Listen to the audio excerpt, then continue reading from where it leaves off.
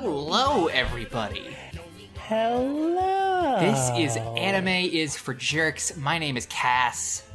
And I am Alex. And this month, we are talking about the first 21 episodes of Mobile Suit Gundam, directed by Yoshiyuki Tomino, and produced by Nippon Sunrise. Alex, what did you think about the first half of Mobile Suit Gundam?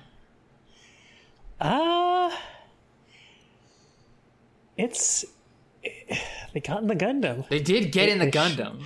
They sure got in the Gundam. I don't know. There are episodes I liked overall. Like, it's Gundam. Yeah, it's there's a lot of the show, so it's definitely like it's like if you cut out half of these episodes, the show would be a lot better. Just because it's the same thing that we said about Utena, which is that there's a lot of episodes that are just like there and they don't really do anything. But there's nothing as funny as the Egg episode, at least so far. That's true. We have not yet encountered something quite as good as the Egg episode.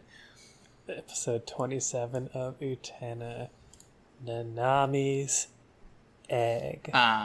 So I guess it's a fascinating show to watch from an archaeological perspective. It almost feels inconsequential whether or not the show is good.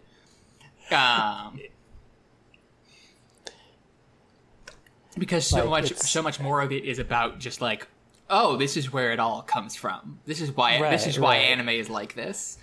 Yeah. Earlier, last week, I was rereading. This is going to sound totally unrelated, but I was rereading The Ways of Seeing by John Berger. And, a lot of the stuff, especially what he talks about in terms of objectification and advertising, and it sounds very obvious. Then you're like, a lot of it is obvious because of this book. Yeah. And similarly with Gundam, a lot of so much of kind of what came after it's like Seinfeld in a lot of ways, in that unless you grew up watching Seinfeld, if you just try to go back and watch Seinfeld now, it's not going to be that funny to you, because the idea of a show about four misanthropic 20-somethings just being assholes is that's what every TV show is now, but it was revolutionary in the 90s. Right. Yeah, but the thing that struck me the most about this show was, from the very beginning, was how it doesn't feel like it's figuring itself out. It feels like it just sort of emerges fully formed as this concept for a thing. It doesn't unlike, say, Evangelion, which has these sort of rough patches early on and then sort of progressively gets better and more interesting. The show maintains a consistent level of quality through average level of episode quality and throughout. I guess that's true. There are good episodes and there are less good episodes, but it has this just sort of very confident identity immediately from the very beginning. So I guess we can talk a little bit about what giant robot shows were like before this show, because robot shows in Japan were there were robot shows before this, and we talked about this at the end of the last episode briefly. There was Mazinger Z and Tessage 28 Go and a bunch of other shows like that, and they all mostly revolved around a vaguely magical or super powered robot and the magic boy who pilots it with assistance from the loving father figure who created it. Is basically what all of those shows are. And you can see that in Evangelion, actually, because Eva is extremely a subversion deconstruction of the super robot show, in that it makes, instead of having a kindly scientist father figure, it has this weird guy with opaque glasses who always has his hands in front of his mouth. It distorts a number of elements of super robot shows. Right. And you can see you can see some of the beginnings of that here. Yeah. So like what this show did is instead of like it considers like the giant robots are not just the invention of some mad scientist, they're like production units created by a military for war, and the people who pilot them are soldiers, you know, and the robots, so like what Gundam created is called the real robot genre. And whereas and previously shows like Mazinger Z were just called robot shows, but then they were sort of retroactively all became super robot shows. Because Gundam just totally redefined what a robot show could be and what people wanted out of a robot show. It was slightly ahead of its time because it was not popular when it first aired. That makes sense. It was supposed to be like 53 episodes. Wow. And then the TV station that it was airing on, got, basically was unhappy with their ratings and then cut it down to 36 episodes, and they managed to negotiate back up to like 40 to the 43 that we have. But it was after, and so the show then ended in 1980. And when it ended, they started basically the other important thing that the show did was it pioneered the idea of a mech show being buoyed entirely on the strength of toy sales, rather than like TV advertising. Because what happened was, Sunrise partnered with some toy manufacturers to make not just like figurines or like action figures, but they made like little plastic models of like a model airplane, but of the robots in the show. So you would like build them. It was like, you know, like you would a model airplane, then you'd have a little figure of the robots from the show. And that was incredibly popular. People fucking love that shit. The kind of transforming robot. Yes, the transforming. You look at the transformation sequence when the Core Fighter turns into the Gundam, and it's just like, oh, Transformers was just ripping this show completely off, huh? Yeah. Like straight up, even the color scheme. Like Optimus Prime is just like, hey, can I copy your homework? Yeah, but just don't make it too obvious. Narrator voice. They made it obvious. Yeah. And so after that, then they made 3 films based on this show that sort of condensed it down into 3 movies worth of plot. And then eventually they made Zeta Gundam, which was the sort of follow-up sequel show to this, and ZZ Gundam, and they made a bunch of and now there's a million Gundam series. And it is like a sort of huge phenomenon in Japan, but it was not that originally. So we could talk a little bit about, or I guess we can start talking about what happens in this show. So this show takes place in a distant-ish future where humanity has begun to build space colonies off Earth for reasons that at this point in the show have yet to really be elucidated. And Malthusian overpopulation. Yeah. And because that's the thing, are you guessing at that, or is that something that you have? I'm guessing at that. That feels like a real guess, because it feels like the 70s were like peak people worrying about overpopulation, because that's like when because like the population bomb came out in 1971 or something like that. Yeah. That came out in 71 or 69. 68.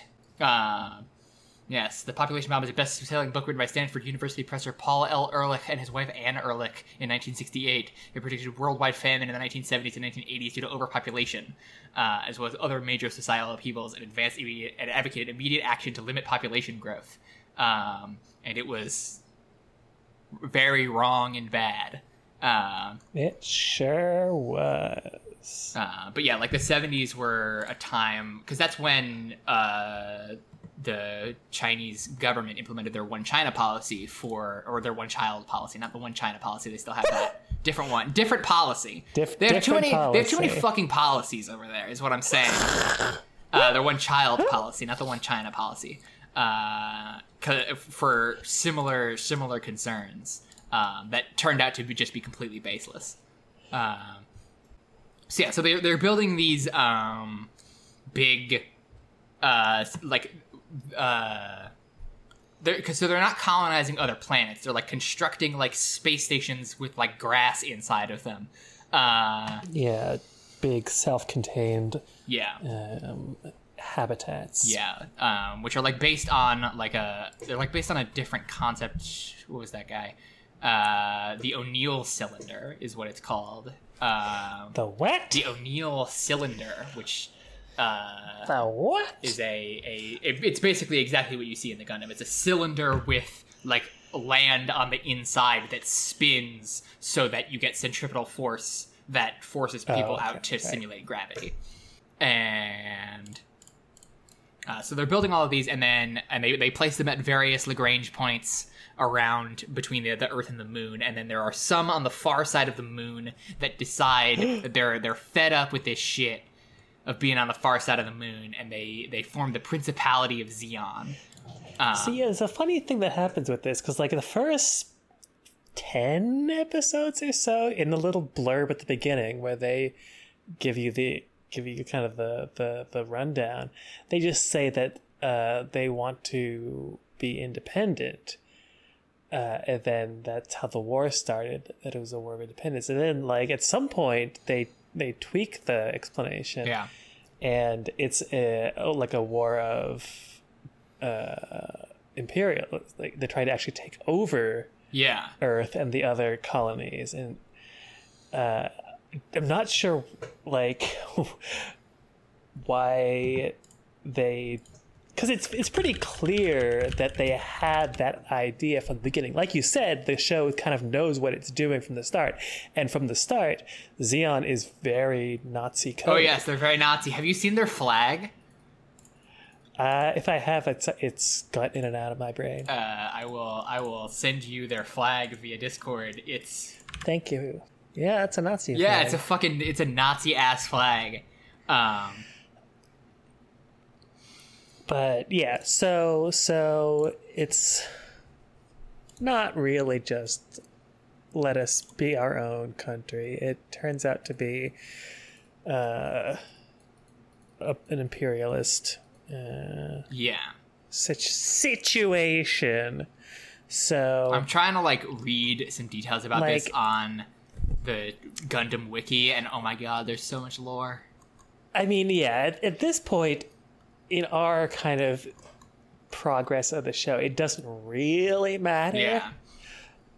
The show is like very clear that the kind of ultimate reasons that the leaders of the different countries are doing what they're doing aren't really what you should be worrying about. You should care about the people who are dying because of it.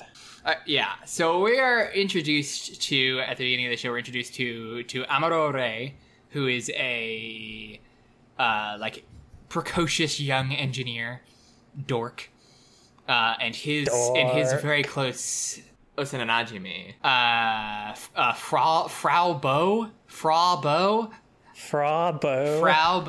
It's spelled Frau Bo, but it's pronounced consistently Frau Bo, like the German word for a lady. I mean, I'm guessing that was where they got it. Yeah, I have no fucking clue. And then it was just something was changed in the the transliteration into katakana, or in the relocalization. Yeah. During the subtitling, but yeah, it's Frau Bo. Yeah, we spelled FARW. Bows and bow. Yeah. So, but when you brought this up in chat, I brought up Turn A Gundam, which is a much later Gundam series. Like in this show, the names are weird, but they're still like the reins on. And then by the time Turn A Gundam comes around, Tomino has just been completely let loose. And so he names characters Sweatson Stero, Marybelle Gadget, Agrippa Maintainer, Cancer Kafka, and Meme Midgard.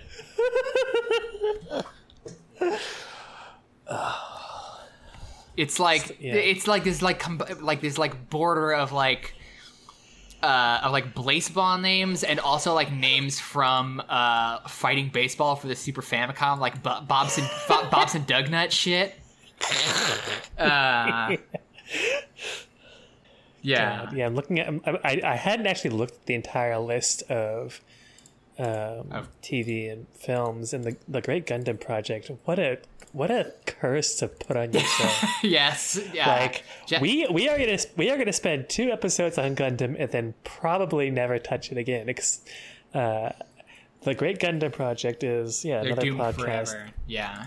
It's a very good podcast. So we meet Amuro and we meet Frau Bo. I'm just gonna call her Frau Bo because Frau Bo is a really bad mouthfeel. And they live on Side 7, which is one of the Federation controlled space stations. And it turns out that their side is being used for storage and development of a new mobile suit. So mobile suits are like the in-universe names for a giant robot, for a mech. And the reason why the Zeons have been able to hold their own against a much more powerful Federation is that the Zeons have mobile suits called Zaku's.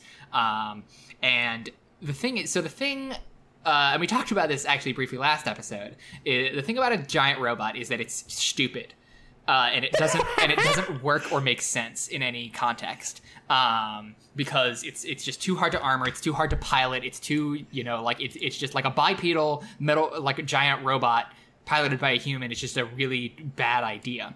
So Tomino came up with a universe in which it would be a good idea. Which is, he invented Minovsky physics.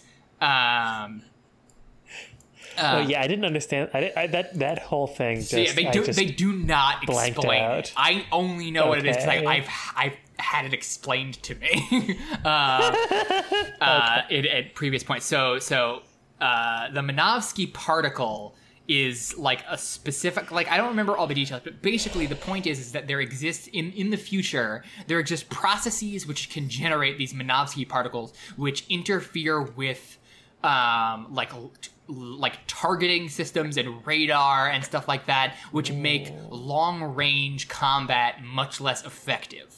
So it allows you to sort of disrupt, like, for instance, like the targeting system on a missile or the radar or like, a plane radar and stuff like that, which necessitates the invention of bipedal robots that can engage in hand-to-hand combat. Sure. Yeah, sure. We'll go with that. Like, it does make sense, quote unquote. It's a hand wavy, but it's there. Like, yeah. All right. I was gonna make a joke about, because there's, have you read the Dark Materials, right? No, I've never read them. I tried to read the Golden Compass as a child and found it interminably boring. So yeah, there's some particles in there, and one of the names they use for them like reminded me of that. But then it turns out they're like tiny little angels. It's ridiculous, but I don't think angels affect long range targeting systems. So this isn't an extended universe thing like so many of our other where we slowly discover that all anime is in the same universe. Yeah. Well, the Tommy Westphall universe theory. If I have, I've forgotten it's this like fan theory about so Tommy Westphall was a character on the 80s hospital drama Saint Elsewhere. And the last episode of Saint Elsewhere implies that the entire show takes place in the mind of Tommy Westphall. Good lord. The thing about this is that Saint Elsewhere did a lot of crossovers with other TV shows. And both characters from Saint Elsewhere showing up on other TV shows and the characters from other TV shows showing up on Saint Elsewhere. And if you follow this out to its most logical conclusion, there's like 500 TV shows that are implied to all be taking place in the brain of this one kid from Saint Elsewhere. It's very dumb. I love it. So yeah, what we need to do is we need to find the Tommy Westfall of anime. Got it. So yes, the other thing about Minovsky particles is that I always typo. I mean, if there's anyone, it's Asakusa. Yeah. Who could rotate 500 animes in her mind at once. Yeah, the other thing about Minovsky particles is that I always want to call them Minkowski particles because Herman Minkowski was a real guy, and he has there's this super important concept in general relativity called Minkowski space, and there's also a slightly less important concept in topology called a Minkowski sausage. Okay. So yeah. Minkowski sausage. If there's too much sausage in space, it makes guns not work right. Is the bottom line. So in effect, this show is about the problems that arise with too much sausage. When you finally learn how to sausage made. When you've got a sausage fest, it just wrecks everything. Yeah. Before we meet Amuro. And before anything in this show happens, the first thing that we see, and the first thing that we most importantly hear, is this show's incredible theme song. It's a bop. It is a incredible slice of just like 70s disco cheese. It's like it's a harrowing window into a time when literally everything, including anime, was disco. And I don't say that as a disco hater. I like disco. I like this theme song, but it's like, wow, they made a giant robot show with a disco theme tune. Like the theme song it sounds like the Family Feud theme. It's so good. It's really amazing, and it's just got this like male vocalist, and he's just fucking going for it as hard as he can. It's so good. Highly recommend. I mean, all the music in this show is really excellent because it's an all disco soundtrack. Hell yeah. It's really weird. There's like a few like more like sort of slow, poignant pieces that are like solo horn and piano or like horn and piano duet kind of things or like horn and strings. But most of it's just all disco. And the other thing about this show is that that sort of struck me initially upon looking at it is that this show looks like a Hanna-Barbera cartoon. Like this show looks like Grape Ape or some shit. You can see like even later like 80s or 90s anime is better at sort of hiding its use of limited animation, whereas in this it's just like there's a bit in one of the first couple of episodes where like part of the spaceship that they're on explodes and this lady gets sent flying across the room, and rather than have her like animated like flailing her arms or anything, they just like have a single cell of her like tiny in the background in a single pose and just move it across this it's very funny. Truly getting heated. So Zeon attacks. There are like two Zaku's like sent out to scout for the Gundam, the Federation mobile suit, and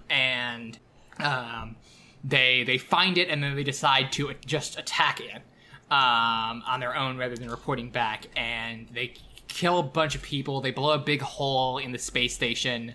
And then while everybody is screaming and running, one of the scientists drops like the operational manual for the Gundam, and Amuro is like, "Oh, cool!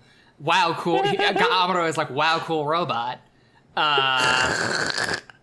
and like Neo in the Matrix, he just like plugs it in and Yeah. slurps. So he just up. like sits like cross-legged on the ground and reads this entire manual in like minutes, and then decides that he has to do something to like save everybody, and so he climbs into the Gundam and he learns how to pilot it. And there at this point in the show, there have been hints at why Amuro is particularly well suited for piloting the Gundam. We have not yet heard the full thing, which is so like a thing in the Gundam universe is new types, which are like people with like enhanced like mental and psychic abilities as a result of growing up in space.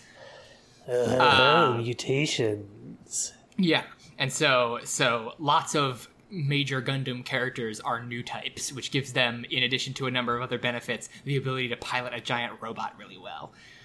But at this point in the show, we have not yet been informed of new types. Right. Yeah. So in the first 21 episodes, we just hear someone says that Amuro might be an Esper. Yeah, and people keep sort of like vaguely alluding to the fact that he's a lot better than he should be, and like he's better at piloting the Gundam than anybody else, for some mysterious reason. And so yes, so he gets in the robot, he pilots it. And his dad's like, what? Yeah, because his dad was working on the Gundam project, crucially. What? Who's in my robot? It's 3 a.m. Do you know where your robot is? It's 3 a.m. Do you know where your robot is? So he wobbles around for a bit and then gets his sea legs and then has his first of many, many traumas. Yes, he murders a man. When he murders a dude. He murdered like that. Yeah. That is something that this show is extremely good at, is constantly, if not characterizing even the grunts that Amuro faces, but constantly reminding you that there are human beings in the planes and robots that he destroys. Yeah. It's constantly cutting to them. It's constantly, reminding, and doing that sort of work to like remind you that like these people may be assholes, but they are people that he's murdering by making their robots blow up. And I was reminded of this bit when way down in episode 20 when Sayla, who we'll meet, when she has her first murder, it's very pointed. Yeah. That like this is the first time she's put a man in concrete. Yeah. Right. It's not the Zaku's that blow a hole inside 7. It's Amuro like stabs the Zaku's engine and it blows up and the explosion blows up the hole inside 7. Oh, right. That's why I just wrote in my notes, oops. Yeah, so then he has to he helps rescue everybody and get them onto White Beso, which is this big horse-shaped ship that they use for... I never thought of it as a horse. Well, that's why they call it the Trojan horse. That's why they call it the Trojan horse? Yeah, because it's shaped like a horse. Okay. And it's translated into English as a Trojan horse. They actually call it the wooden horse, but... The wooden horse. That's why they call it the Trojan horse, is because it kind of looks like a horse. So I have a note from episode 1. I think this is something Amuro says. Where he says something along the lines of, are these big suits more important than humans? Do you remember the context of that? I'm looking through my screenshots. I think he might be talking to his dad or someone about all the last few stragglers from the city that they're evacuating. I think he's trying to save them, and the soldiers are working on the Gundam. And ironically, guess who will start to prioritize big suits over humans? So then a bunch of soldiers are dying, and so a bunch of the kids start to do stuff on the ship. And this is basically how this is set up, is that the entire crew of the White Base after the first couple of episodes is teenagers, because pretty much because all of the adult soldiers are killed. How old is Bright supposed to be? I would guess like 23. He's De facto commander. but then again, Sunshine Ages. So let me see, because the fucking mustache guy is canonic, like quote unquote canonically, like Teddy Roosevelt. Yes, the Zeon mustache guy is like canonically 35 years old, even though and it's like if you wanted to make a 35 Ramba Ral, yes, if you wanted to draw 30, if you wanted him to be 35, you should have drawn a 35-year-old instead of a 65-year-old. Yeah, that's extremely funny.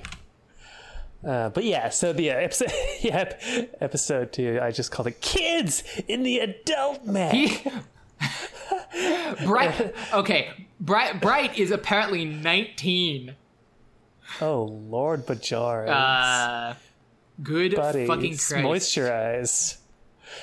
And then so at some point they briefly hand wring over putting like 16-year-old Amuro in a death suit. And then they're like, well, there's a precedent for child soldiers. Yeah. So that's like whenever anybody brings up like, hey, isn't it weird that all of these soldiers are kids? People are just like, it's happened before. Yeah. Yeah, and so yeah, half of the show is just kids getting traumatized and re-traumatized. Yeah. Which is definitely something that like you can see carried on into Eva. Oh yeah, yeah, big time. And like something that this show and that show have a lot in common, and that I kind of wasn't expecting this show to, like, deal with so much is mechs as a metaphor for growing up, which is kind of obvious, but it's a really big thing in Eva, and it is sort of a big thing in this show. Especially like the last episode that we watched, is talks a lot about immaturity, and like the sort of like last arc that we just sort of watched is about, and like the thing that I talked about in our Ava episode 2 years ago now. Good Lord, I'm old. I'm old now. I'm almost as old as Ramble Raw. Oh, fuck. You'll be there 5 years from how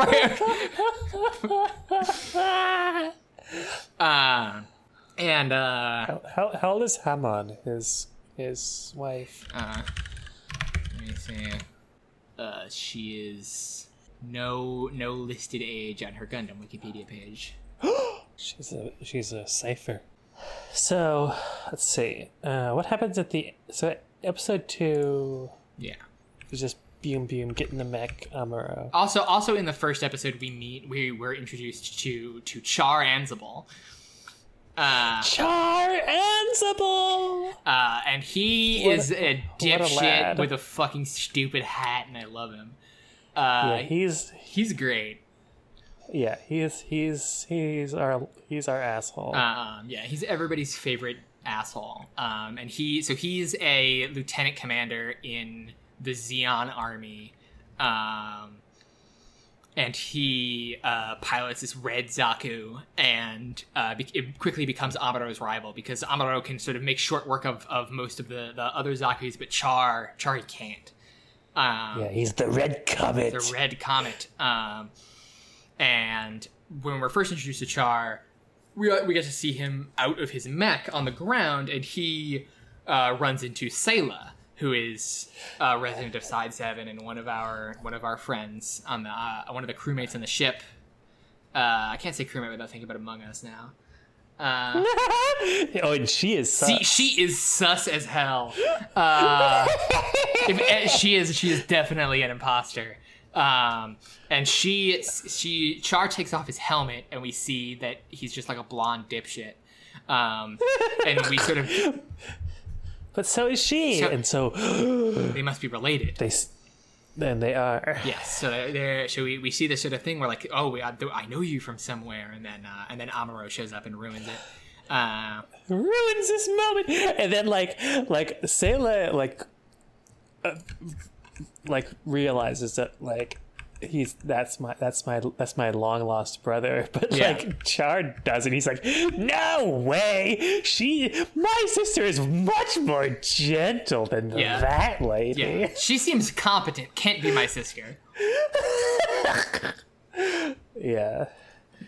Girls can't pilot mechs or shoot guns. The thing in this show that reminded me the most of Ava visually was how often this show goes into like super face close up with like weird colorful background.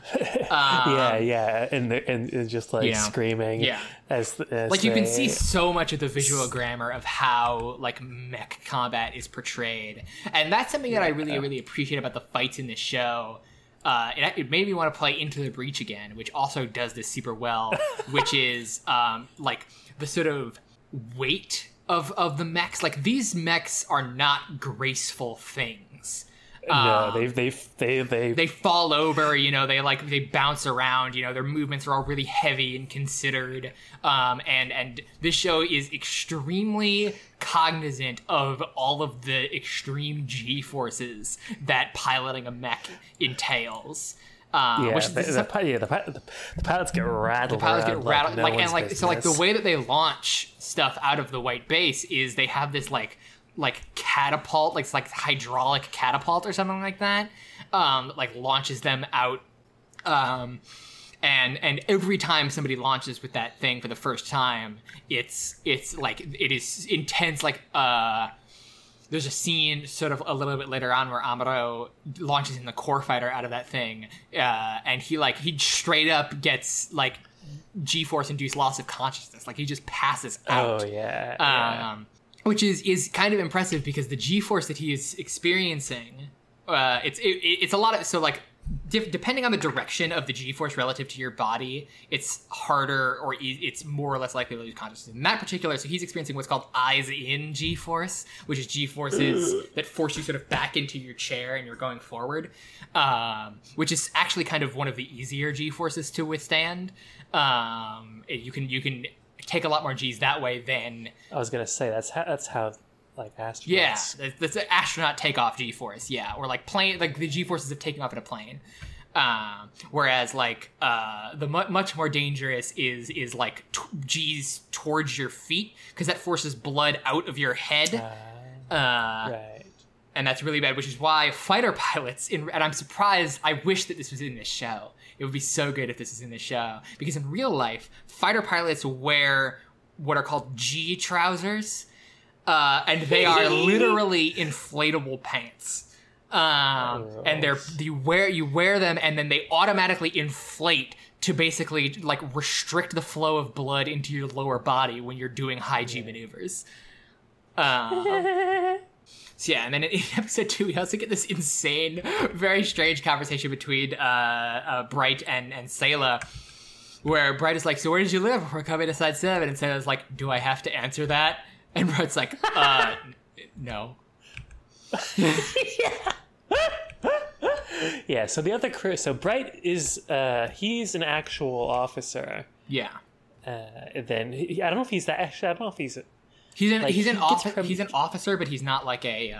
He's a minor officer, and then he gets promoted at some point because they realize he's the only one holding this. Yeah, because the guy who was originally in charge of the White Base, he gets injured in the first couple episodes and then dies.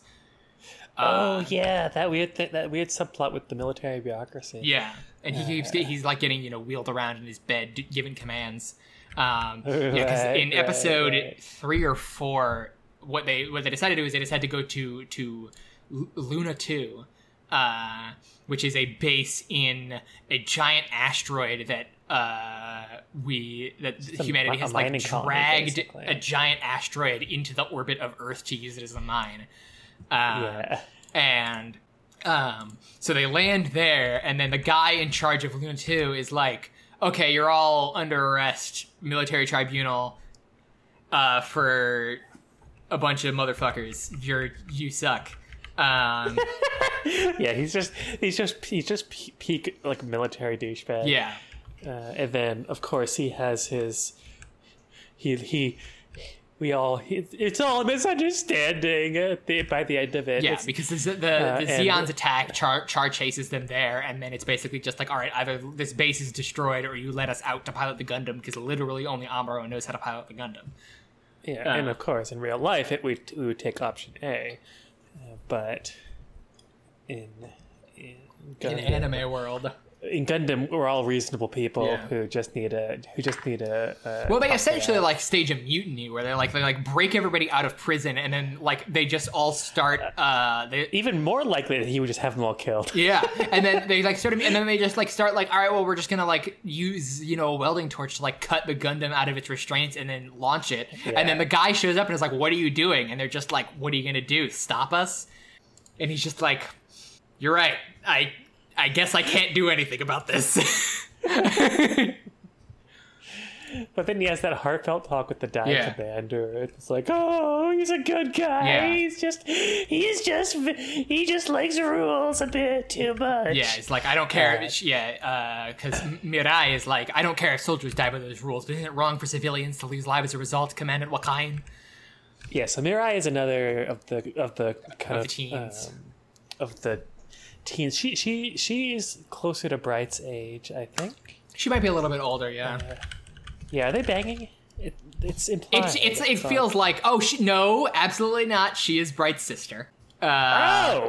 Whoops. Okay. Or is she? I did not know that. Oh no, never mind. Yes, they are banging. I was gonna say that.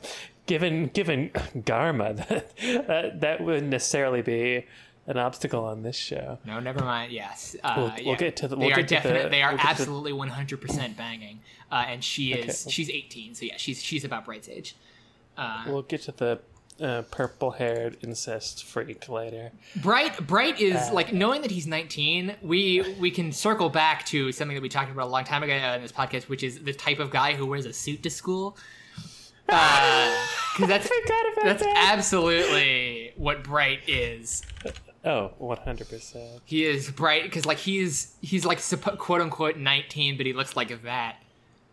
Yeah, he's like already has a receding hairline. But Mirai is cool. Yeah. She's like the only she's really like the only sensible one. Yeah, she's the only normal person in this entire ship. Like Bright is like wears a suit to school. Yeah. Amuro is Amuro. Yeah. Sayla is sus. Yeah, she's highly sus. Frau Bo is named Frau Bo. Yeah, and is also in love with Amuro inexplicably. Yeah. Kai is just a freak and a dirtbag and a complete asshole. Kai is just this little rat who they somehow pick up. And he never wants to do anything, and he's always just like making these little snide remarks. And we're just like, "Shut up, Kai." The thing, a thought that I was thinking about this last night because I was looking through. So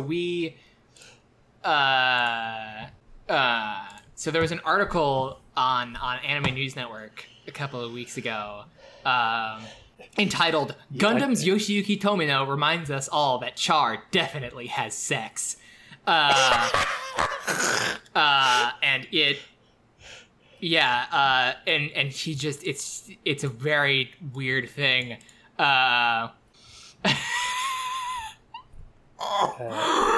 So wait, what's this to do with Kai? Regarding the character of Char's love interest Nanai, Tomino said, quote, "To a certain degree as you get older, you can really understand a person through that part, parentheses, sex. And at those times, you can't detach sex from your thinking. That's why I absolutely have to imagine what Nanai's vagina is like. It's something I particularly think about during the script writing phase."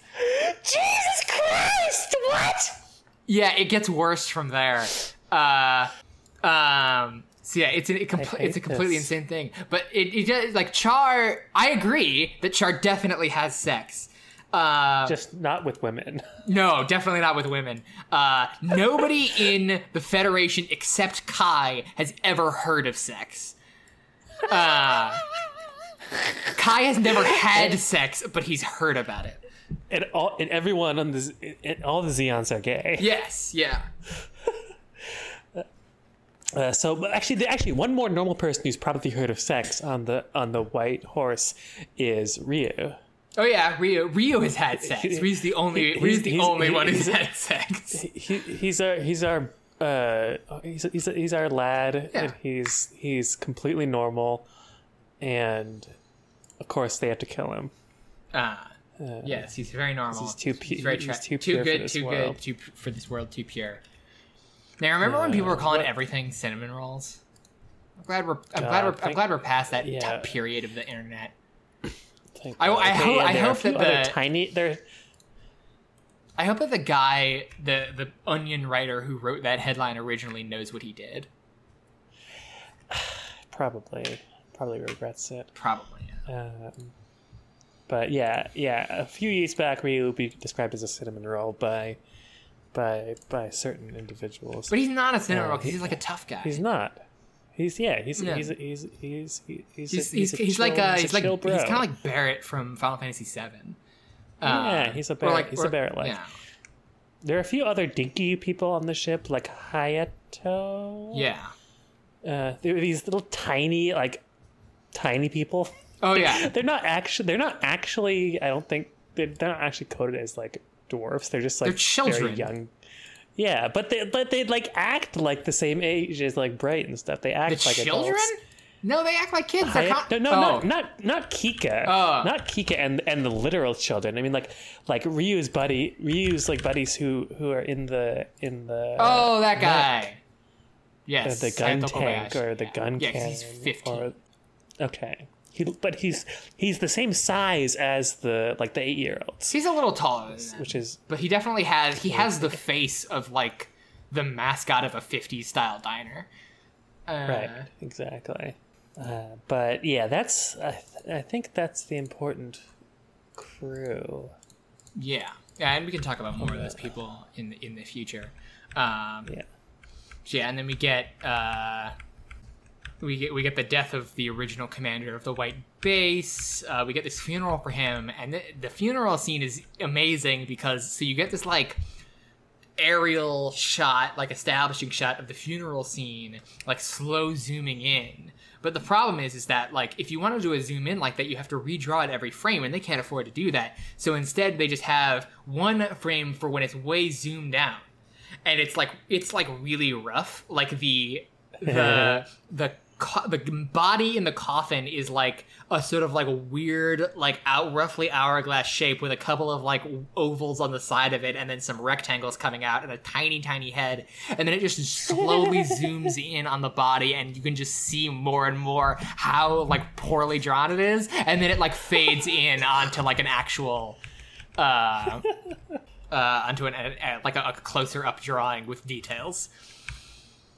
And a lot of like the NPCs in this show, like those sort of background characters, have a much like more American looking animation style than the major characters. You know, like Amuro, you would never mistake Amuro for an American character, but I'm like looking at the screenshot of him like talking to this old guy, showing him about coffee beans, and that old guy could be in an episode of Grape Ape.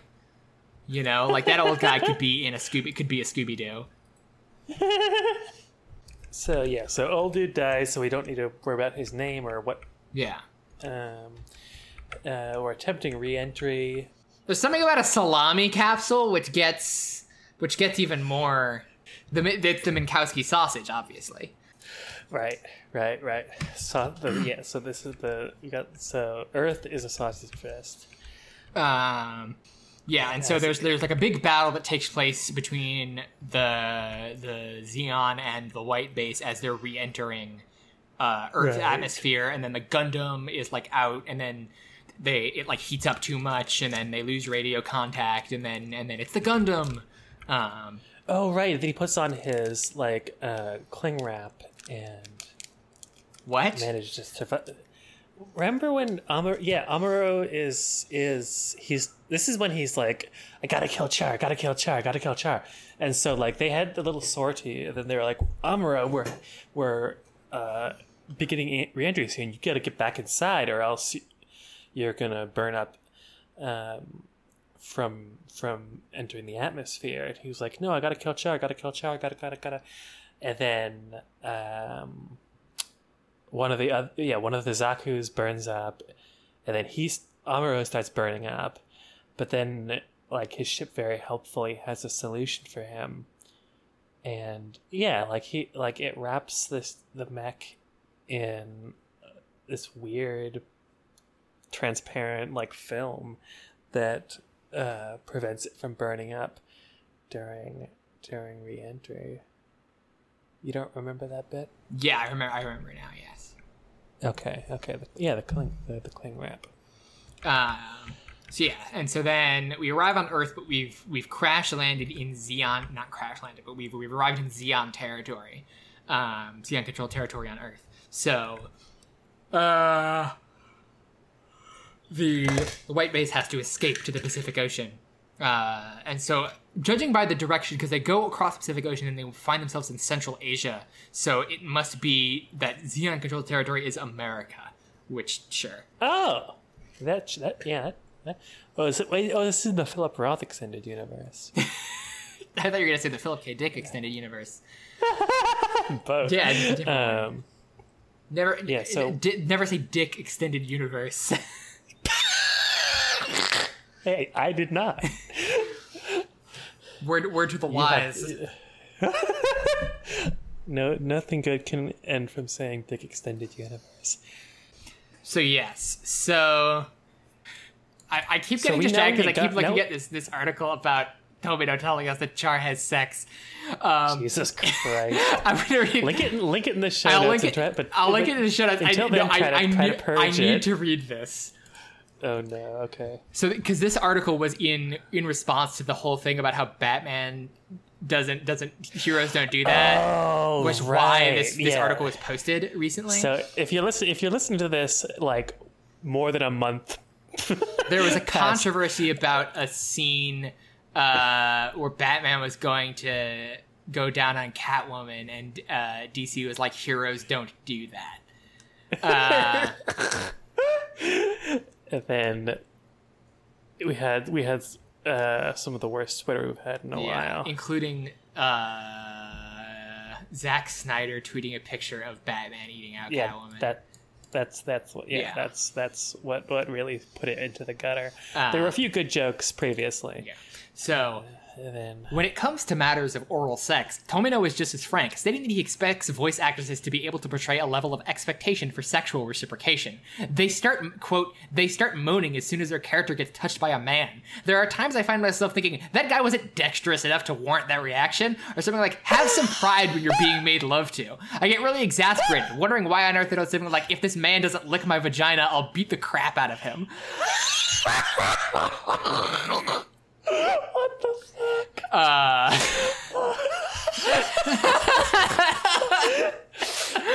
And then says, Okay. Incidentally, don't count out Amuro. In the same interview, Tomino said that he really wanted to bring out a, quote, raw/carnal feeling in the confrontation between Amuro and Char, quote, to the degree that you might wonder whether the two of them are homosexual. Well, yeah. Yeah. Didn't need to tell me that. But yeah, speaking of homosexuals, Garma.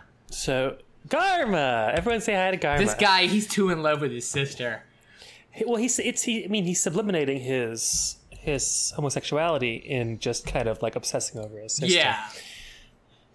Yeah. Because he and Char are fucking. Yeah, he's in love with Char, but he's redirected this into being way too in love with his sister. Caecilia. Yes. Is her name. We don't meet her for quite some time, though. Yeah. He just constantly like, what will my older sister say about this? How will I explain this colossal failure to my sister?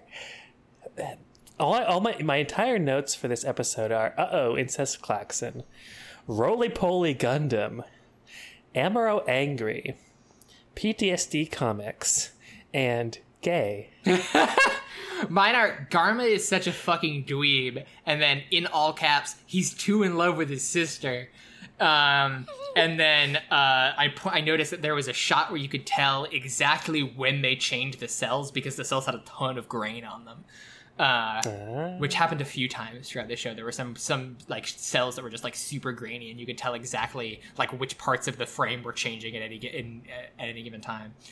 But yeah, one thing that is really that I really like about the show is the way that it sort of, unlike a lot of cartoons that are this old, it's very sort of like story arc driven, and it's very like stuff that happened in previous episodes has consequences in future episodes. And it pays a lot of attention to characters like accruing injuries, the ship accruing damage. Like in later episodes, you start to see like, a character will get injured and then like you'll see them like with their arm in a sling or something like that. Right. In later episodes. And this is also around when I realized that this show has like a certain Star Trek energy about it. In the way that it's about a bunch of people standing around on the bridge of a ship coming up with solutions to space problems. The difference is that on this show, the solution is always to deploy the Gundam.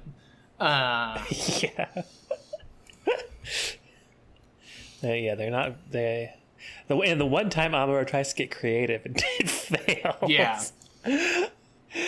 He's like, no, in this situation, the Gundam isn't the right thing to do. And then it blows up in his face. Yeah. It's and always Bright the is Gundam. like, listen to what I tell you.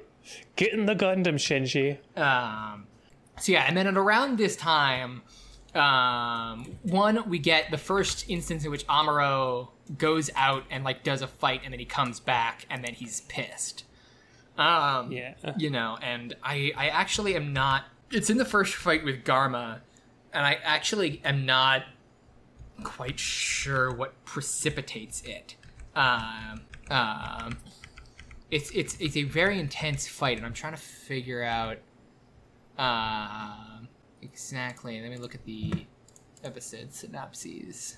I think it's episode 8 or 9. No, that's we were just talking about 6. Oh, okay. So it's a little bit later. When Garma shows up in episode 6, and then and then in episode 7 is when we first get introduced to the refugees and their desire to not be on the ship anymore. Which is like a whole subplot of just like I had such conflicted feelings because on the one hand, I was constantly frustrated with these people because I couldn't believe that they would want to just be dropped off in a war zone, and I just didn't understand why they were being so stupid. But then I had to keep reminding myself, I literally live in a country where there is a deadly virus that has been ravaging the world for over a year, and there is a vaccine for it, and most people are like, nah.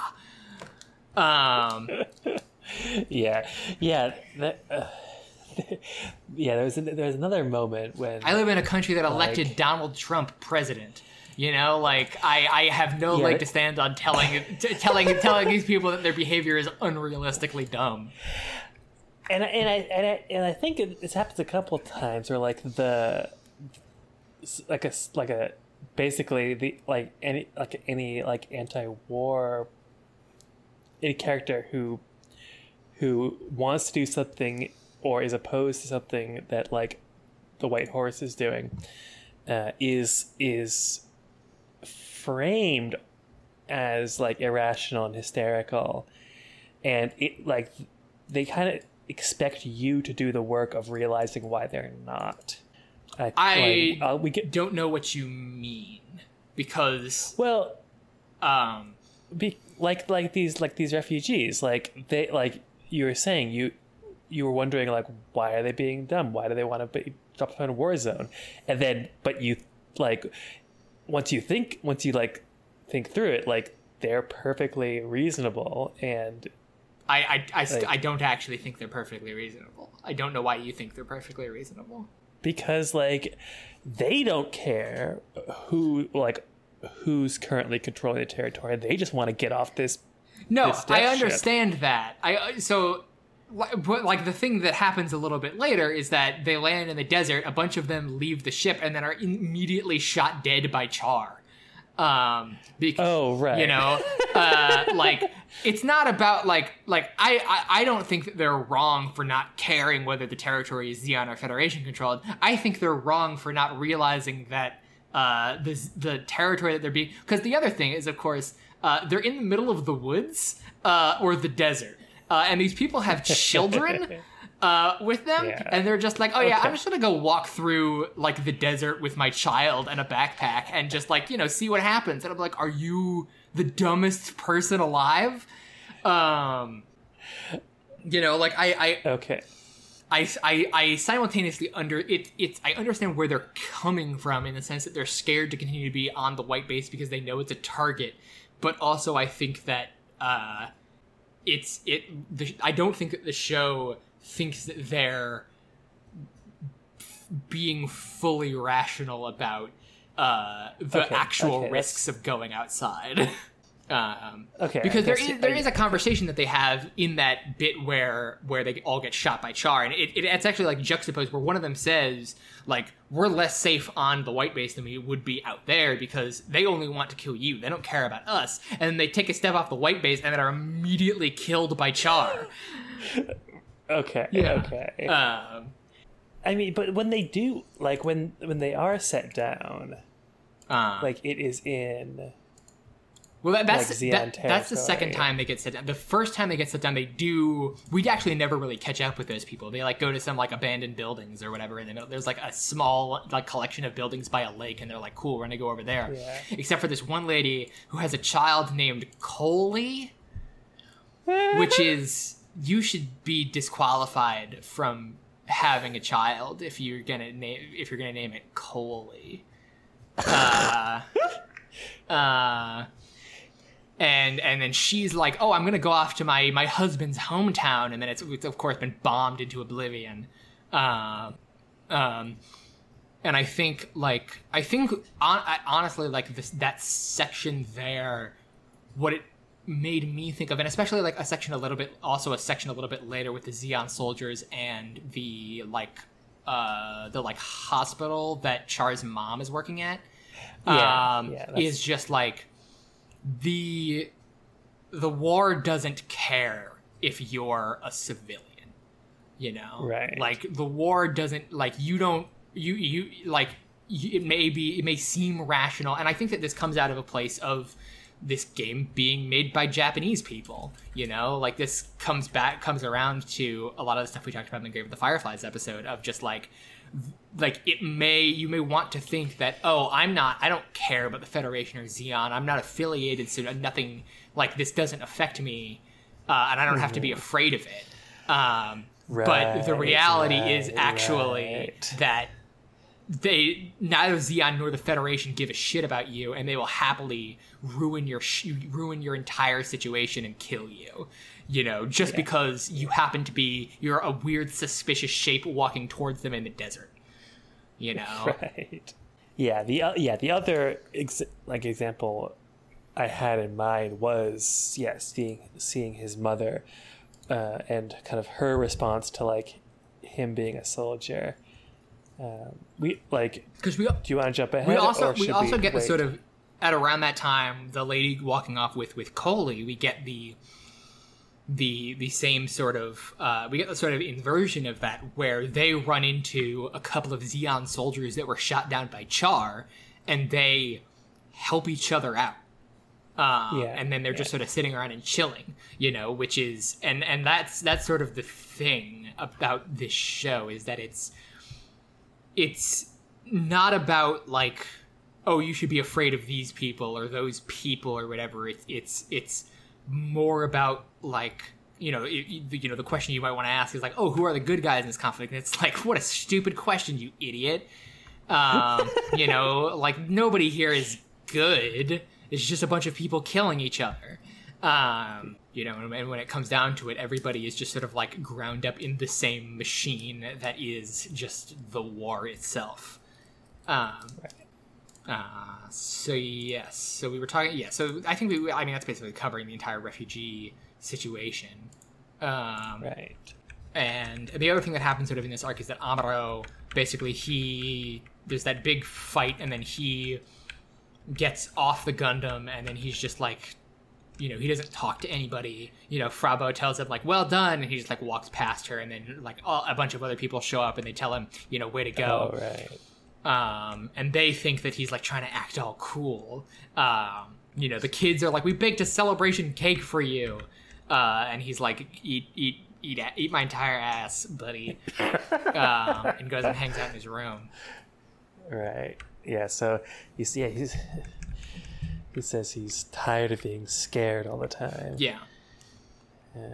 And because like in Evangelion, like there's a point at which kind of the show has to kind of shake you a little bit and be like, don't forget, these are fucking children. Yeah. Who are being forced to kill things. Yeah. And that's the thing in that this, and after this point, the show sort of repeatedly emphasizes this point. And it sort of, because it's not so simple as like, oh, Amuro is always sad after this, or like there are ups and downs. There are times when he feels really like he's doing something really good, or like he's feeling really successful, and then there are times when the trauma or the stress just really get to him in a way that feels really realistic and honest, and also like I think works with this not just being a show about war, but also being a show about growing up during war, and the way in which, like, if you and like Amuro is a child soldier, which is like even more extreme, but if you grew up in a situation like this where there's a war going on, and it's like you are forced to grow up very fast, and that growing up very fast is very stressful, or it can feel like I'm becoming an adult, I'm doing all of this important stuff, a lot of the time, and then it can also a lot of the time feel like, holy crap, I am 15 years old and I've killed 20 people. Right. Yeah, so he definitely kind of swings back and forth. But like when he is feeling good, he's like he's an asshole. Yeah. And he loves killing things. Yeah. But then it all catches up to him, and he swings back to the other end of the pendulum, and lashes out at people and hates himself, and et cetera. Yeah. So this episode 9 is when he's kind of, this is in the robot Shinji bit where he refuses to fly, and everyone is treating him like a petulant kid. And then Frau Bow, she volunteers to fly the Gundam, and he's like, "You're a girl." and then I forget what kind of snaps him kind of out of that and gets him back into the Gundam. But he says, "I hate to," but whatever it is, he says, "I hate to say this, but I guess I am a man." Right? Yeah. Yeah. There's that whole thing. It's, oh man. So yeah, he big questioned your gender and came up empty. Energy. Yeah. So yes, I'm going through my. We also got Amuro gazing wistfully at a tomato. I think it's actually a persimmon. The tomato. And then you get the beginnings of Char's charbotage of Garma. So. Oh yeah, because in that conversation, that's when Bright yells at him. And Amuro is like, if you wanted to play the Gundam so badly, you should go ahead and in it yourself. And Bright is like, I'd do it if I could. I don't need to be told by you. And Amuro's like, I shouldn't have to do it just because I can. And then he punches him. Okay. And then he goes and sells this tomato. Yeah, this whole conversation is weird because Amuro's like, you hit me. Not even my father ever hit me. And Bright is like, that's why you're such a spoiled brat. Show me a real man who's grown up without being hit once. Wow. Also, versus Amuro, right now you're no better than an insect. Given your great talent, I thought you'd be able to surpass Char. I'm disappointed. And that's what snaps him out of it, is being reminded that Char is out there. Got it. Yeah, and so meanwhile, Char realizes that Garma is too far in the closet, and he's, like, engaged to this bimbo, Isolina, and so as a result, Char's like, "Fuck you, Garma. You're getting in the way of my career, and you're breaking my heart. So it's time to send you off this mortal coil." Yeah. Effectively. Yeah. So the white base is like hiding in a baseball stadium, like a destroyed city, and because they like go into a thunderstorm to escape Garma, and then they're hiding in this baseball stadium to avoid the rain and the thunder and the lightning, and like all of like the refugees that are still on the ship are like still like sitting around, and then like I don't know how like. So like Frauba like returns a woman's baby to her, and then she's like, "Oh, I looked away for 1 second and we got separated." I'm like, "You've been in the same room for months. How did you lose your baby?" Like the dingo. Wait. Yeah, it's like you haven't left this room in weeks. What are you talking about? You lost your baby.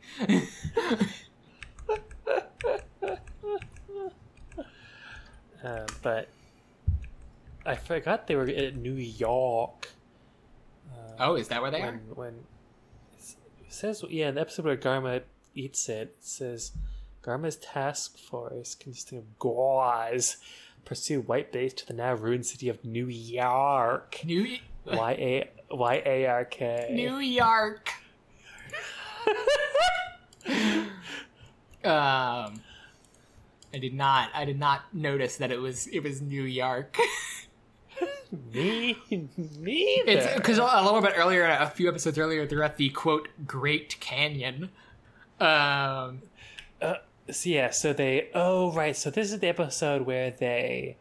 So the White Base is creeping along like a little insect, trying to avoid detection by the Zeons, and so they post up in Yankee Stadium to try and hide out. Yeah. And Garma's like, "All right, carpet bomb." Did you mean Yarky Stadium? Yarky Stadium.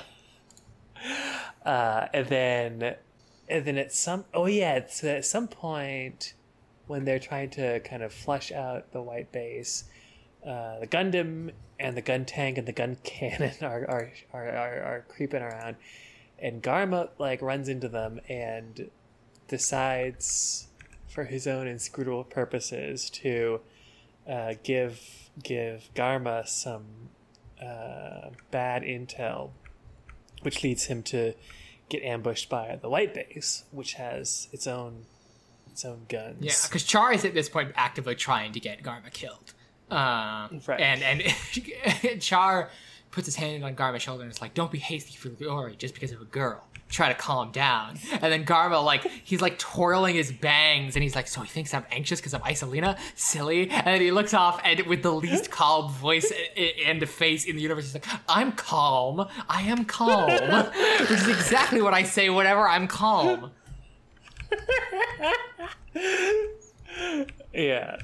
So So the Garma eats it. Yes, Garma, like, he tries to fly his Gaw into the White Base to destroy it, and then it's stopped by the Gundam. And then Isolina Bimbo is pissed. and she decides that she's gonna. Also, we meet Garma's family, the ruling house of Zeon. They're a weird group of people. The ruler of Zeon is Dave Lang of Iron Galaxy.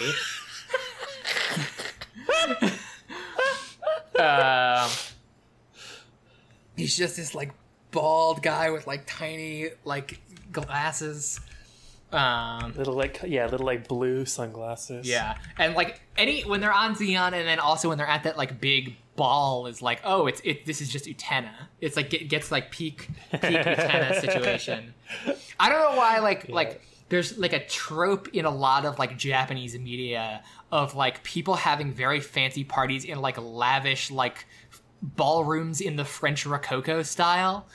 That's a thing that happens in this show. It's a thing that happens in Utena. It's a thing that happens in the video game Tokimeki Memorial. It's just sort of like that's where you have a fancy party is in a French Rococo ballroom. And I don't know why I came to this conclusion because I don't think there are too many French Rococo ballrooms in Japan. Well, that's why they have FOMO. You're not missing out on anything.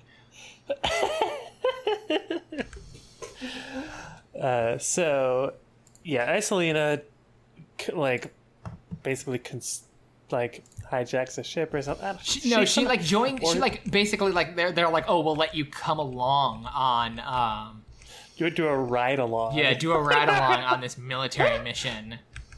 And then she sort of takes the reins and beefs. She goes into Garma's room and looks and gazes longingly at the enormous painting of Garma on the wall. Right. And it's like, please let me aboard. And then the Gundam and the gun cannon like take down the plane. They like start ripping pieces off of planes and stuff like that. And they start like hopping from plane to plane, just like punching the shit out of them. Yeah. And then we get to the place where they land in the desert, and then several of the refugees leave the ship without permission, and then Char just like shows up and just like pops some of them. Okay, is this before or after Isolina? It's after Isolina dies. Okay, because and then Char gets demoted, and we don't see him for a while. Yeah, where Isolina is like, he gets out of the crashed plane, and Amuro sees her. He's like, "What the fuck?" Because she's just wearing her like normal clothes. Yeah, and holding a gun.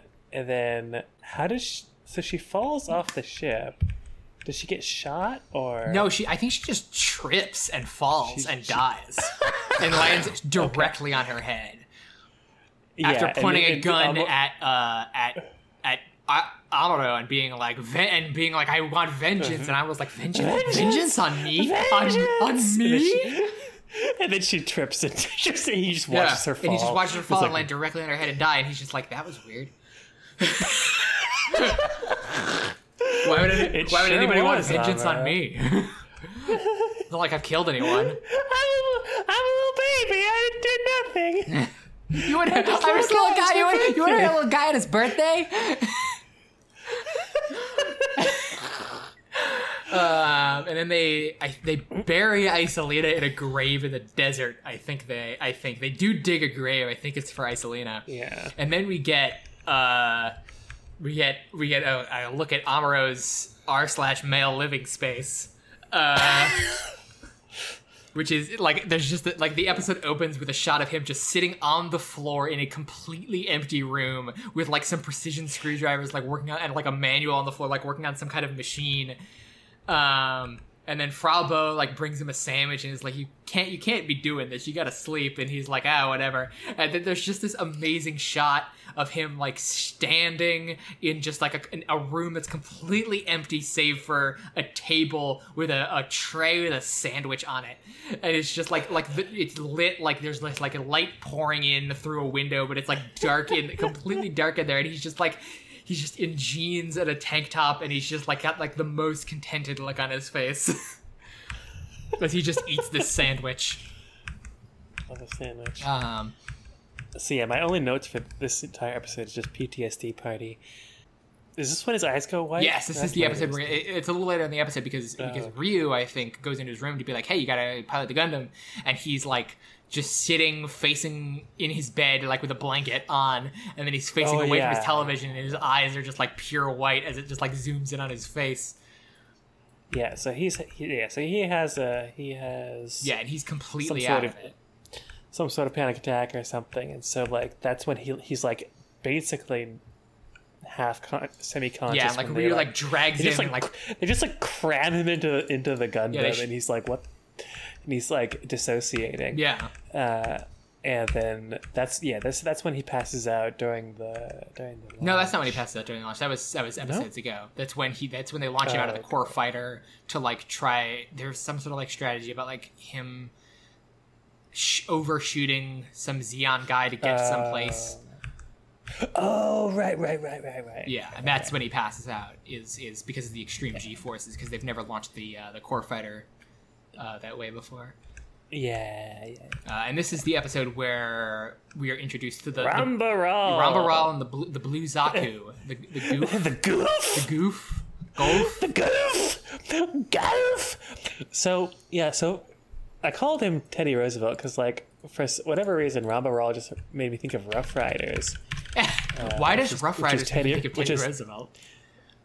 Because Teddy Roosevelt, they were his regiment during.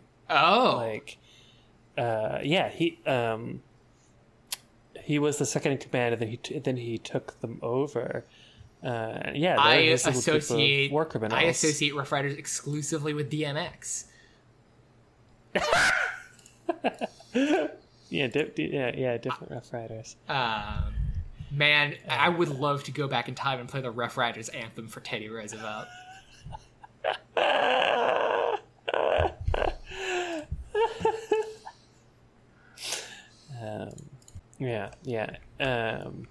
yeah, they fought in the Spanish-American War, and then Teddy Roosevelt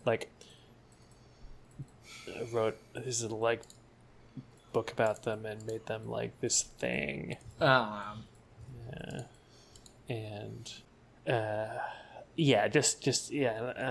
don't know if there was any.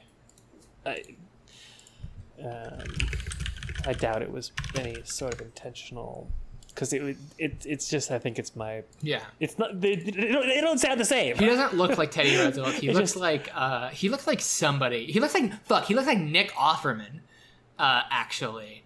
The guy who played what's his name on Parks and Rec. I'm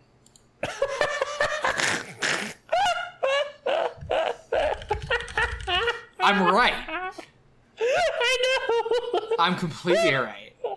Ron Swanson, from Parks and Recreation, is exactly what Rambaral looks like. Jesus God, Christ, if you were to make a live-action Hollywood Gundam movie, which they should not do, but Nick Offerman would be an amazing cast for Rambaral. The Rambaral is the leader of this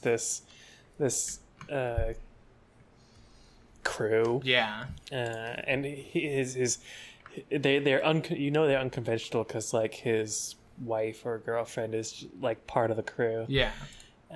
And they're just dudes. It's most dudes rock we get. Yeah, they're just guys being dudes, and they fight. He has a blue Zaku that's really powerful, and it has a big weird tentacle that has electricity in it. Yeah. And so for whatever reason, they've decided to be the Garma Vengeance Squad. Yeah. Because at the end of this episode, we see Garma's state funeral, which is just it's this big Nazi propaganda moment, where we sort of learn a little bit more, and then we get Char.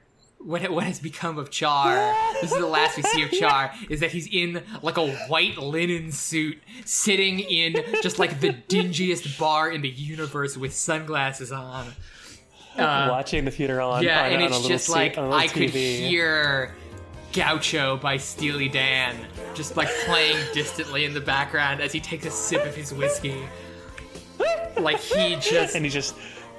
the most 70s thing in this show, apart from the theme music. Yeah, still don't know. We still haven't learned exactly what his deal is, but his deal clearly isn't the Xeon and the Zabi family. God, his outfit in that scene is just unbelievably good.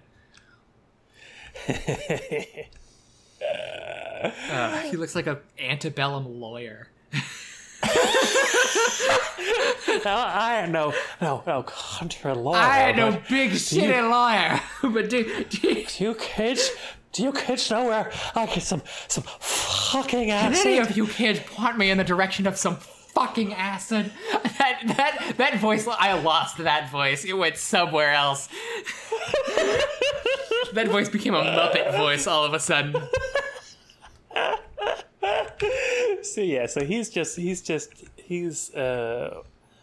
watching the state funeral and laughing, and then he goes off to live his noir life. Yeah, he'll be back in a few. Then we get All Quiet on the Western Front. Well, we get a beach episode actually.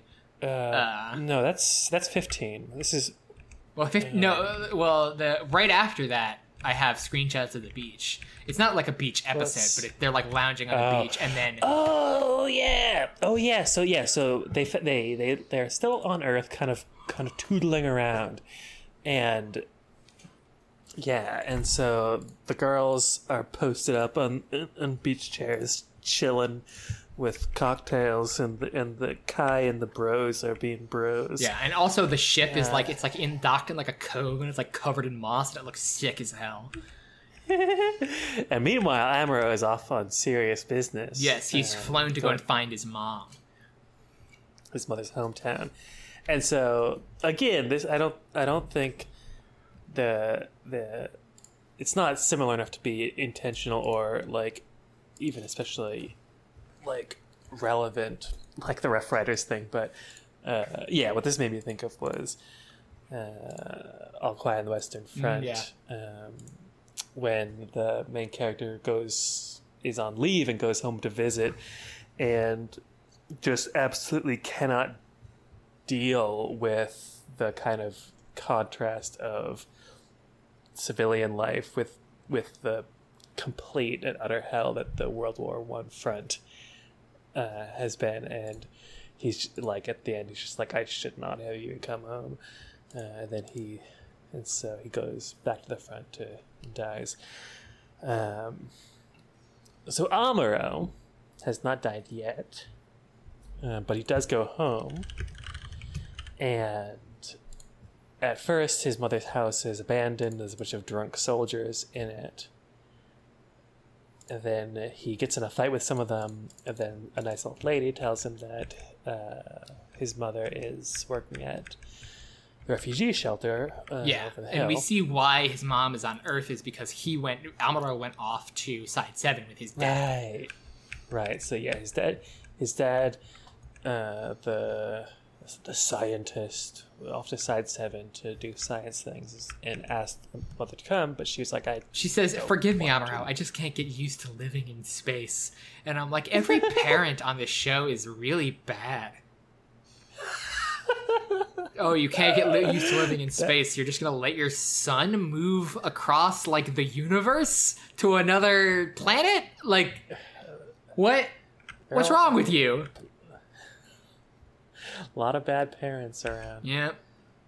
And so he lands, but then, like, everyone at the shelter is like, gotta hide your plane. There's Zeons around. And so he hides the plane and is talking to his mother, and then the Zeons show up. Anyways, they hide him in a bed in the field hospital, and try and disguise him.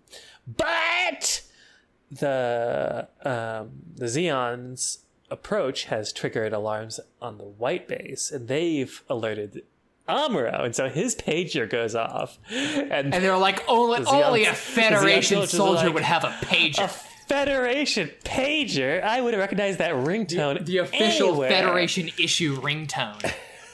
It's just disco.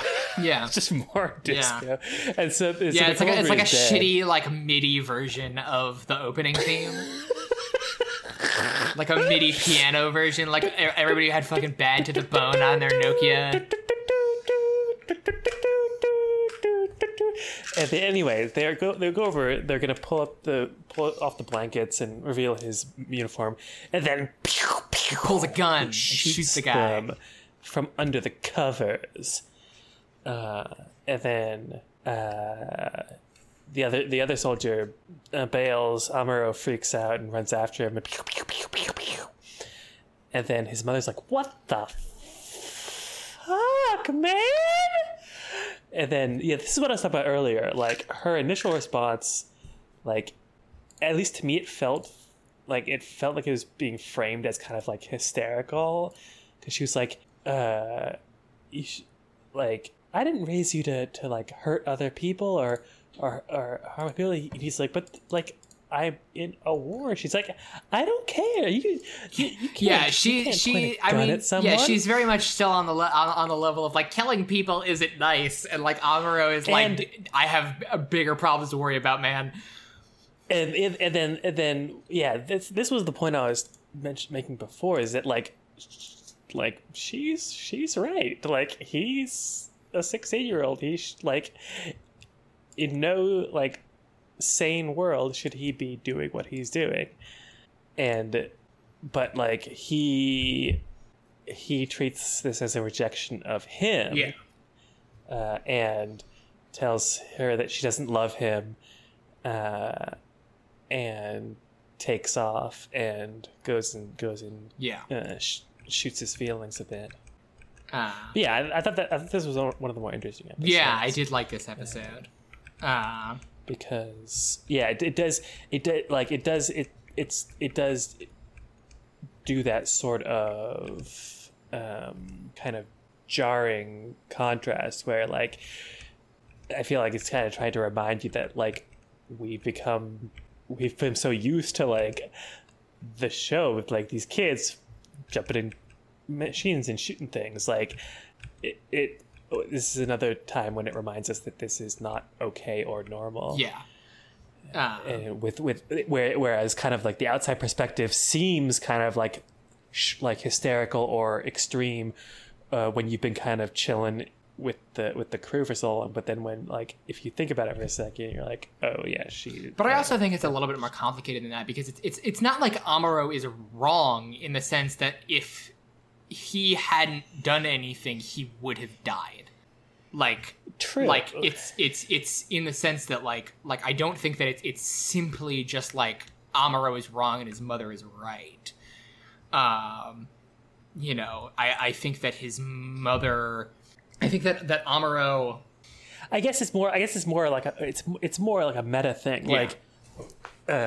Like her position is the correct one broadly, and so like it is like the details is, like, Amuro is in a completely impossible situation, but like at no point should we like glorify or normalize what he's doing.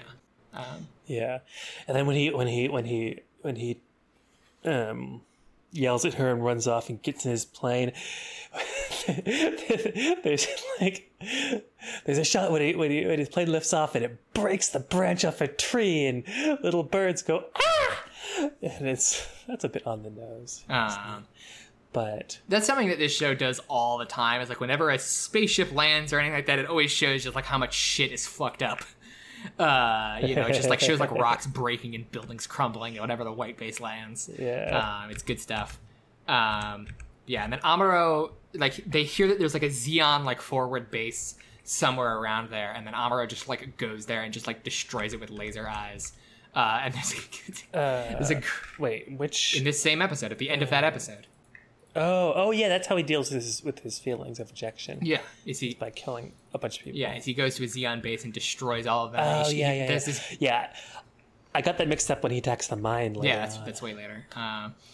Yeah, and he shoots big lasers out of his eyes. And there's a great image. I'm probably going to use the shot of Amuro with his white eyes like freaking out as the thumbnail, but I'm considering using this image as the thumbnail because it really does look like a deep fried meme of just like the Gundam with like laser eyes, and it should have like text, impact font text on it that says "Begone, thought."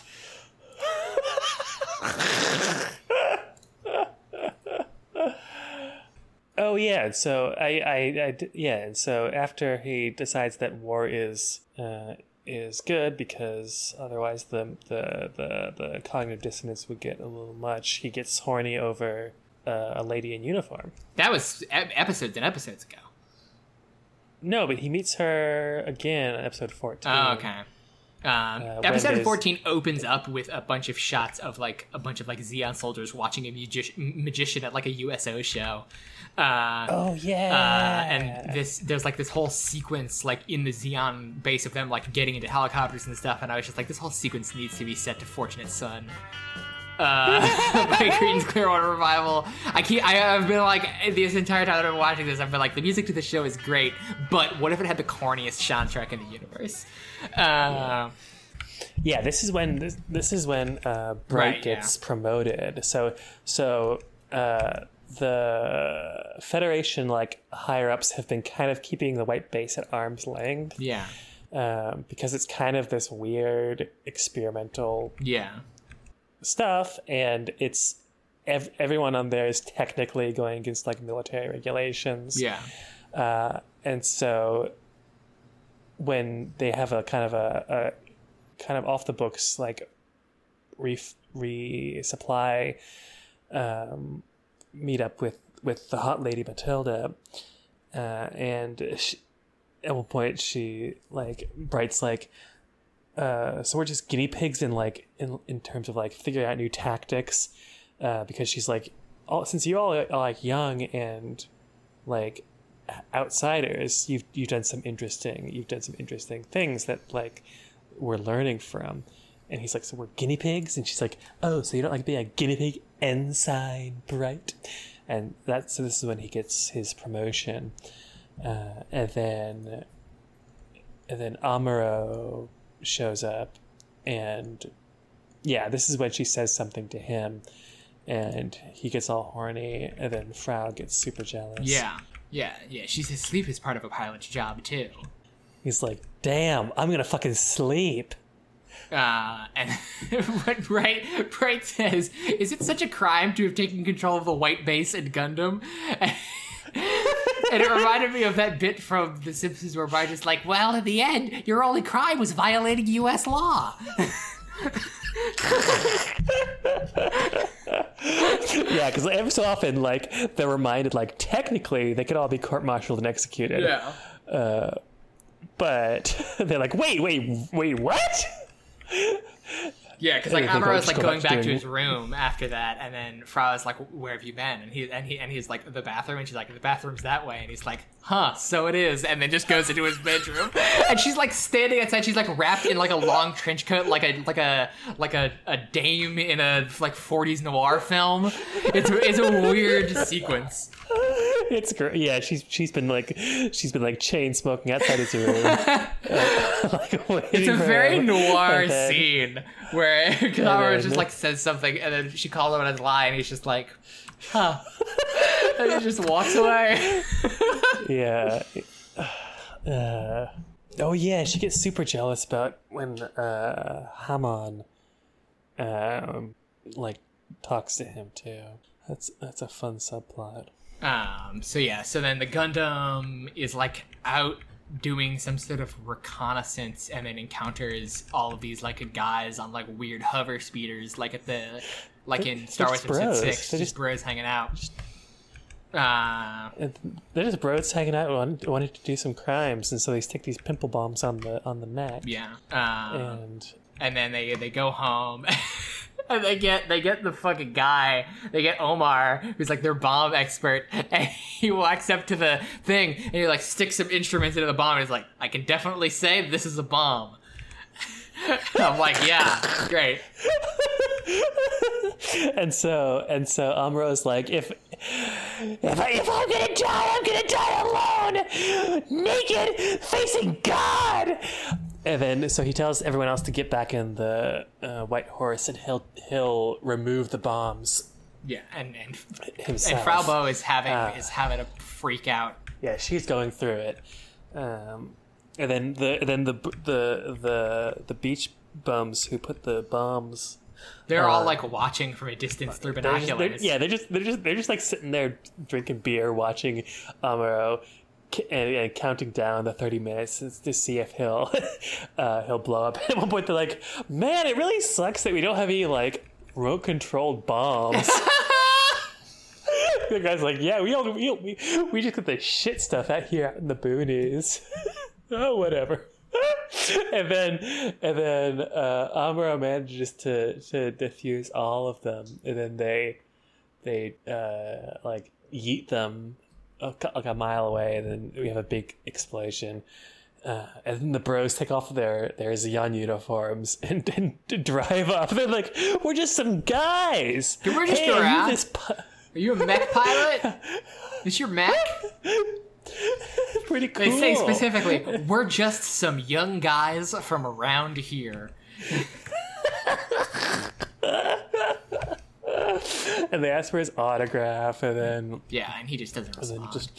And then drive and off. then we get episode 15, which is the episode that was never aired in English. Really? It was apparently Tomino thought it was so bad that he decided to cut it from the English release of the show when it was aired on Toonami in the 2000s. And it's actually like I was expecting it to be way worse. It's not that bad. It's fine. Yeah. Like, I think what they're talking about, I think what they mean is that the animation quality is not up to snuff, rather than like the writing or anything like that. Which fair. Yeah. Because we're in like this part is like feels like a big slump in terms of animation quality. Like it feels like there's just like a run of episodes that just sort of like get worse and worse and worse, and then now by episode 21 things have gotten better again. But yeah. So yeah. So. This is a weird little episode. The thing about this episode, and like honestly, a lot of the episodes around this one, is that it feels like the part of a JRPG when like the intro is over and the game like opens up and you can there's like a few different things that you can do and you can just sort of do what you want for a while. Like it's just like there's just like you're just like they're just doing side quests is what this part of the show feels like. Well, this feels like a bad like Cowboy Bebop like episodic like side story. So they get an SOS call to this island, and then they show up on the island, and there's 2 Federation soldiers, and they've been like severely injured, and they're like tied to their chairs in their plane without their weapons. And then a bunch of children show up and start throwing rocks at Amuro and tell him that he's annoying and that he should shut up. And then a Zaku comes out. And the Zaku is like, relax, just, don't throw rocks at this man. And then they get into it, and it's just like, all right, well, just let me, cause I remember there's like, let me have your put your weapons down, and then I'll let you leave. And Doan is like, cause it's this guy named Doan. Dylan. And he's like, put your weapon, and Amuro's like, I'm not going to do that. I'm not just going to do whatever a giant robot tells me to. And Donut's like, fine, then I guess you'll just have to be prepared to die. And destroys his core fighter, or crashes it causes it to crash in the ocean. So it kicks his ass, and then Amuro wakes up in a little wooden hut, and there's some weird green-haired fuck! This is Tom Bombadil. I'm reading the Wikipedia article on Tom Bombadil, which says, the Tolkien scholar Verlin Flagger writes that if there was an opposite to Sauron in The Lord of the Rings, it would not be Aragorn, his political opponent, nor Gandalf, his spiritual enemy, but Tom Bombadil, the earthly master who is entirely free of the desire to dominate, and hence cannot be dominated. Right, yeah. So at one point, like Tom Bombadil, the ultimate lambda male. Yeah, and so it's what made me think of that was the weird girl who Amuro wakes up to see, and she, he's like, who is Doan? And she's like, he is the master. No, that's from Lord of the Rings. It's like Doan. He's weird because he just looks like an American cartoon character that somehow found his way into this anime. He's drawn really weirdly. So his deal is he killed these kids' parents and realized that was bad. That was a bad thing to do, and so he defected or just deserted. Yeah. Took these kids and this weird elven maiden to this island, and they're just chilling there, living their lives. And then whenever soldiers come near, he bonks them on the head. What's that children's rhyme about? Little bunny Foo picking up the field mice and bopping them on the head. No idea what you're talking about. That's what he does to soldiers on either side. But Amuro doesn't know this yet, and he's just like spinning around like a little angry top, trying to find out where they hit his jet so he can get off the island and or kill Doan. But before he can make good on that, some Zeon forces attack because Doan is a deserter. Yeah, so and, he's yeah, gotta go. and Doan is like, I'll show you mobile suit martial arts. I'll continue to fight as long as the children are watching. And then they punch the Zaku. Yeah, so Amuro protects the kids who he has hated until now, and then he helps Doan fight off the Zeons, and then he's like, oh, I get it. I get what this episode is trying to tell me. And then he's like, and then Doan is like, yes, the battle sense. Yeah, Doan is like, oh, it's a real shame that I have to keep doing this forever. And Amuro is like, don't you think it's your scent of battle that attracts pursuers? And Doan is like, scent of battle. And Amuro says, let me wipe that scent away from you, Kukuru's Doan. And then just picks up his Zaku and hurls it into the ocean. And then nothing more is said. Like Tom Bombadil, he no longer wishes to dominate anyone and therefore cannot be dominated. Yeah. And I don't know what the scent of battle is, but it's his desire to like dominate other pilots entering his airspace. Once he relinquishes all militarism, militarism I know what it is. I know what it is. Can redound upon him. I know what it is metaphorically. I don't know what it is. I don't know what it is.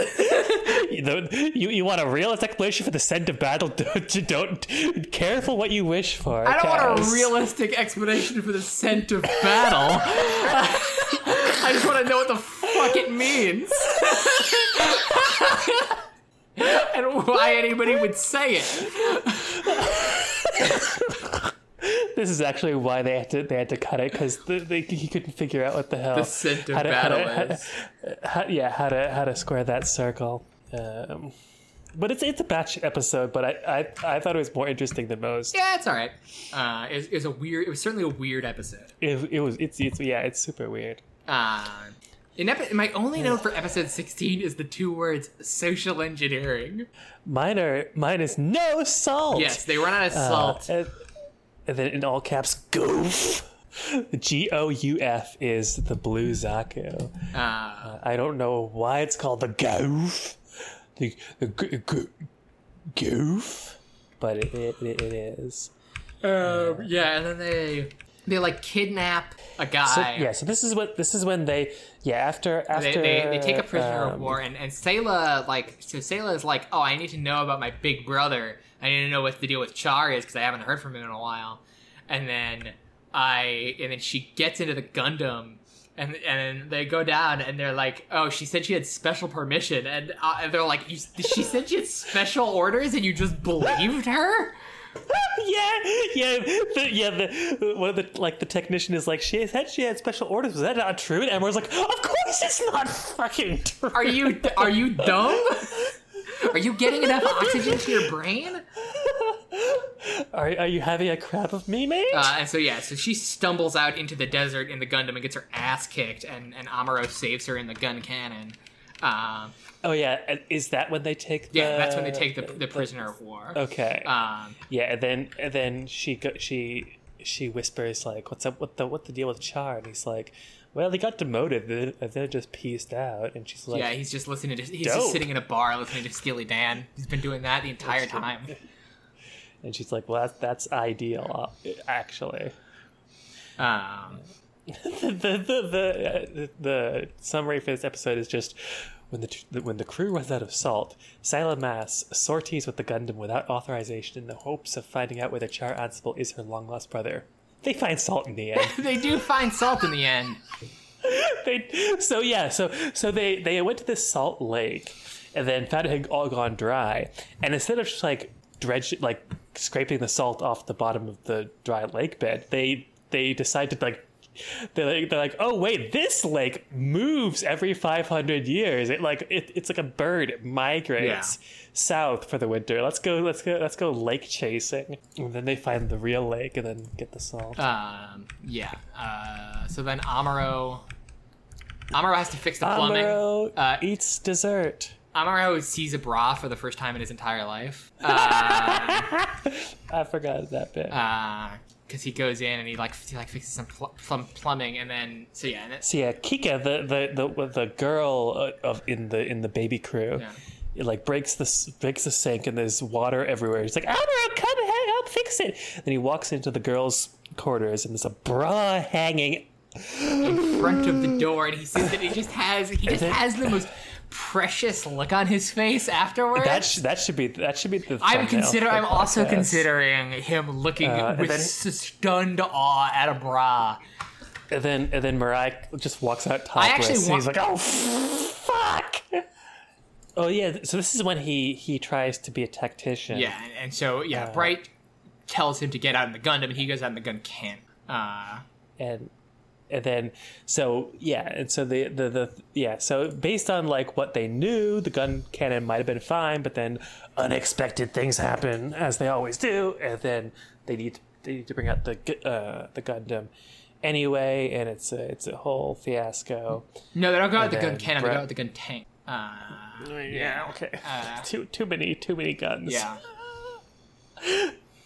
And then afterwards, he overhears Bright and Mirai discussing whether to replace him as the Gundam pilot. Yeah, and then they're just they're discussing the fact that they're going to replace him as the Gundam pilot, and then they notice that he's right there. And then they're just like, well, this saves us the trouble of having to tell you, and he's just like, fuck you. And so then he leaves and steals the Gundam. Yeah. The next couple episodes are Amuro in the big world. We also get another shot of Amuro's male living space as he sits in an abandoned building and eats out of a tin can. Also in this episode, so when Frabo finally catches up with Amuro, I don't buy this. He just goes out into the desert, just out, and then Frabo just drives out into the desert and finds him? Well, she went to the closest collection of buildings, settlement, and she just saw a giant fucking Gundam lying on the ground and was like, "Hey." Yeah, but then Amuro, they're arguing about this, and then Amuro gets into the Gundam, is like, you can't understand how I feel, and then stands up, and walking away in the middle of in a giant robot in the middle of an argument is so fucking funny. Because he just gets up, and then he just slowly just walks away in this big robot while Frabo is shouting after him. Yeah. The animation is so funny. Also, in the previous episode, we got introduced to that big yellow thing. The big yellow thing, what's it fucking called? The Gaw? No, or is that a different that's the purple thing? One. The yellow one is called the... It's like a verb or something. Yeah, I've forgotten. I'm looking at the wiki article. Whatever it's called, I don't know. But that fucking thing is so, for some reason, just the animations of it just hauling ass through the desert as fast as it possibly can is so funny to me. It looks really dumb. It's this little round hovercraft. It's not a hovercraft, it's treads. Talking about the yellow thing?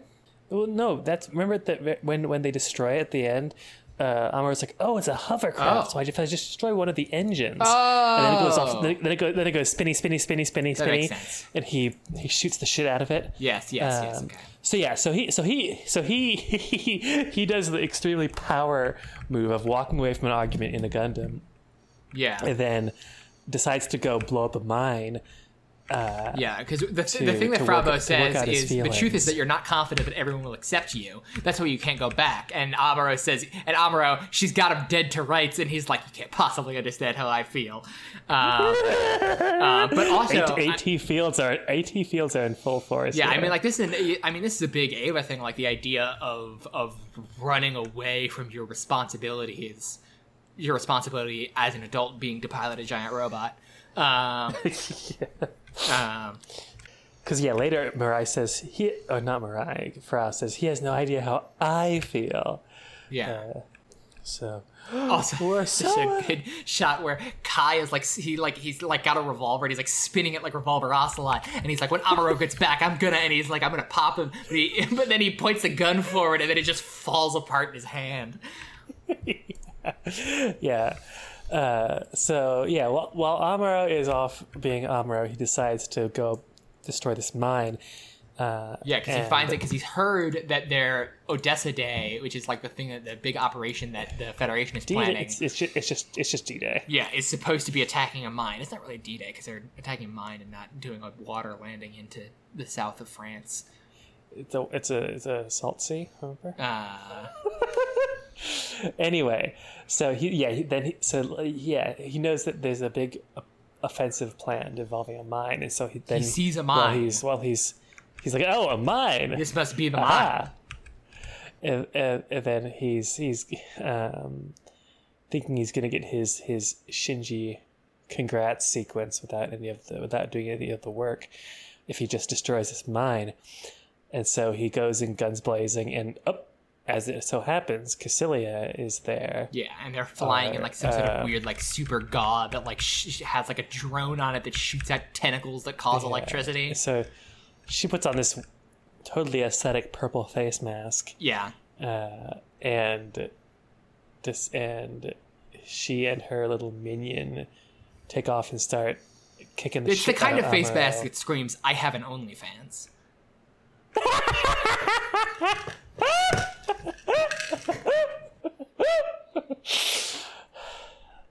Maybe. So let's see. So they almost trap the Gundam, and then again, because Char kind of misled them about the capabilities, he escapes, blows more shit up. Cassilia escapes. And then they destroy the shit. base. And then Caecilia's like, we can't risk them getting our trade secrets, so just blow it up. And her dude's like, but there are people there. She's like, do you think I care? Do you think I fucking care? And then so everything But ma'am, you'll lose OnlyFans subscribers. You will lose subscriber. Yeah. You just posted. You just killed people. You are going to lose subscribers. And so Amuro pokes around in the ruins and finds evidence that this is just like one of hundreds. Yeah, he finds a piece of mines. paper He's that like, says that it's the number 102 mining base, and he's just like, does that mean that what I just destroyed was just one of many mining bases? He's like, fuck. Why does everything I do suck? And then he comes outside and finds a soldier dying, looking at a picture of a very prim and proper young lady. Yeah.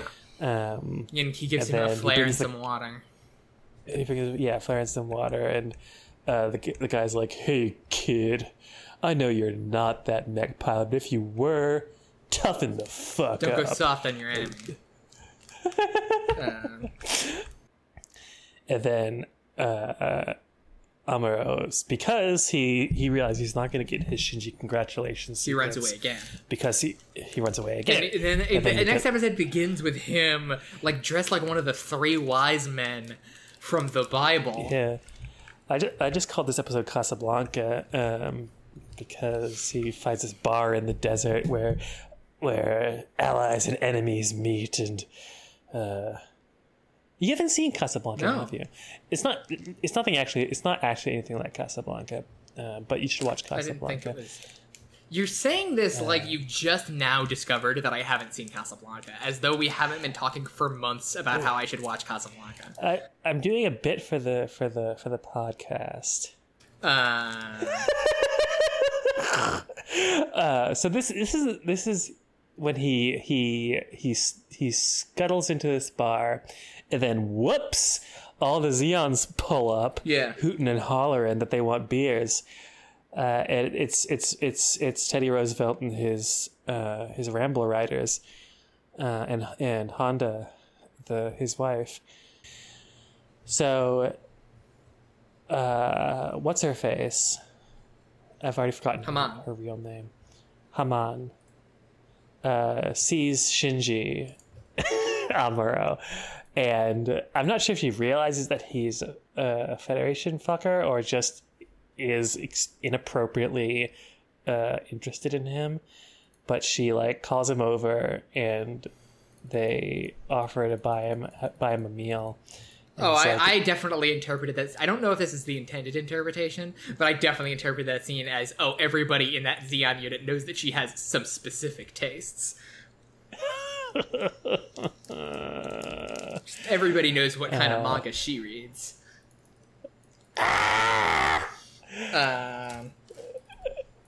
I thought, God, if only the Zeons banned manga, then we'd know which side is the good side in this. But they didn't, and so she's a pervert. And so, but while Amuro is trying to figure out an excuse for not taking food from these people who definitely want him dead, Frau Bow shows up It blows his cover. and blows his fucking cover. She's just wearing a Federation uniform like an idiot. yeah, Ramble Rider is like, "Are you sure that's a Federation costume?" And the guy's like, "Dude, it is. It really is." Yeah. He's like, "Oh, okay," but then he just lets them go anyway because this isn't the battlefield. No, and he he's lets an them go honorable- because they're going to lead him back to the white base. That too, but That's the he's main also reason. He's doing it an under old-timey- he's doing it under the pretense of like, oh, I'll let you go because I'm a nice guy, but it's entirely just to. Yeah.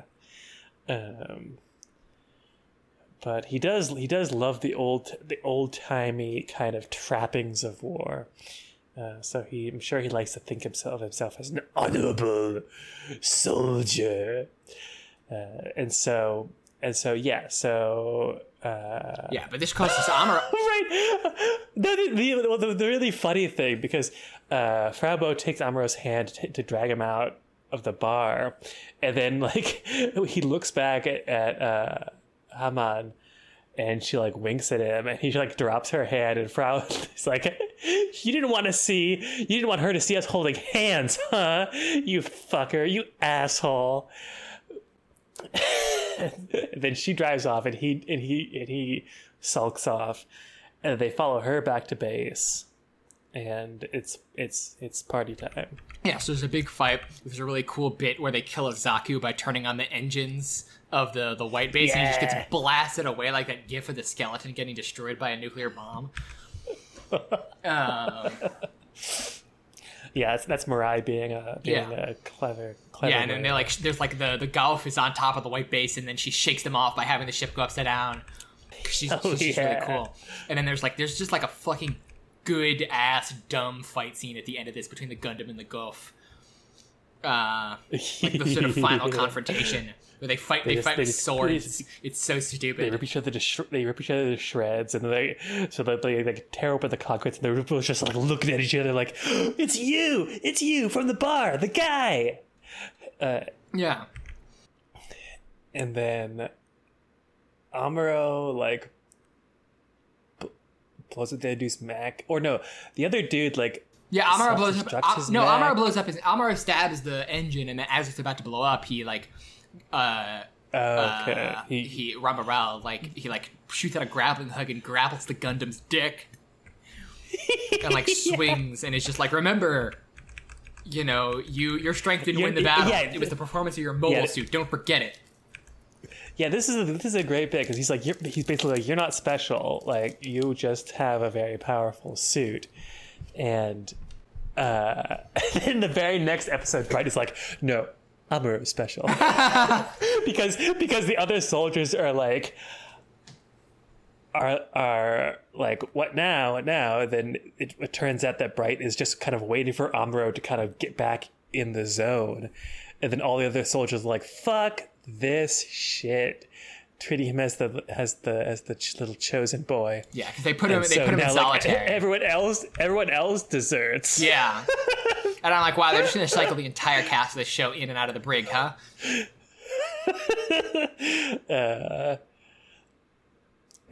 And so because all the dudes have gone off for a little beer and shooting the shit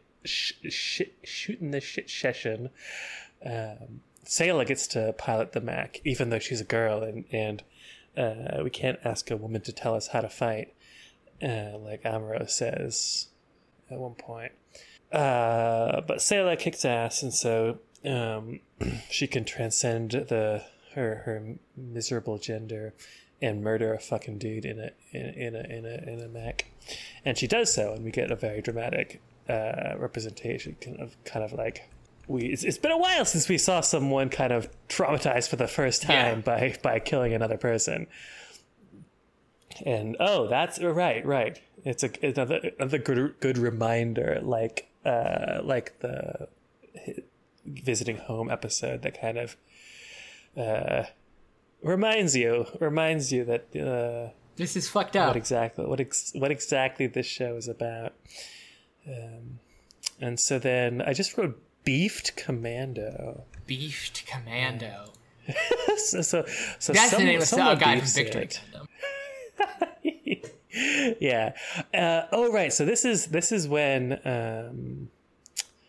the rabble rousers are trying to basically take over the White Horse, and so they have this weird little like commando tank with a bunch of dudes sitting behind this weird T-shaped like. All I can think of is those giant crossbow things from Age of Empires, the Scorpions.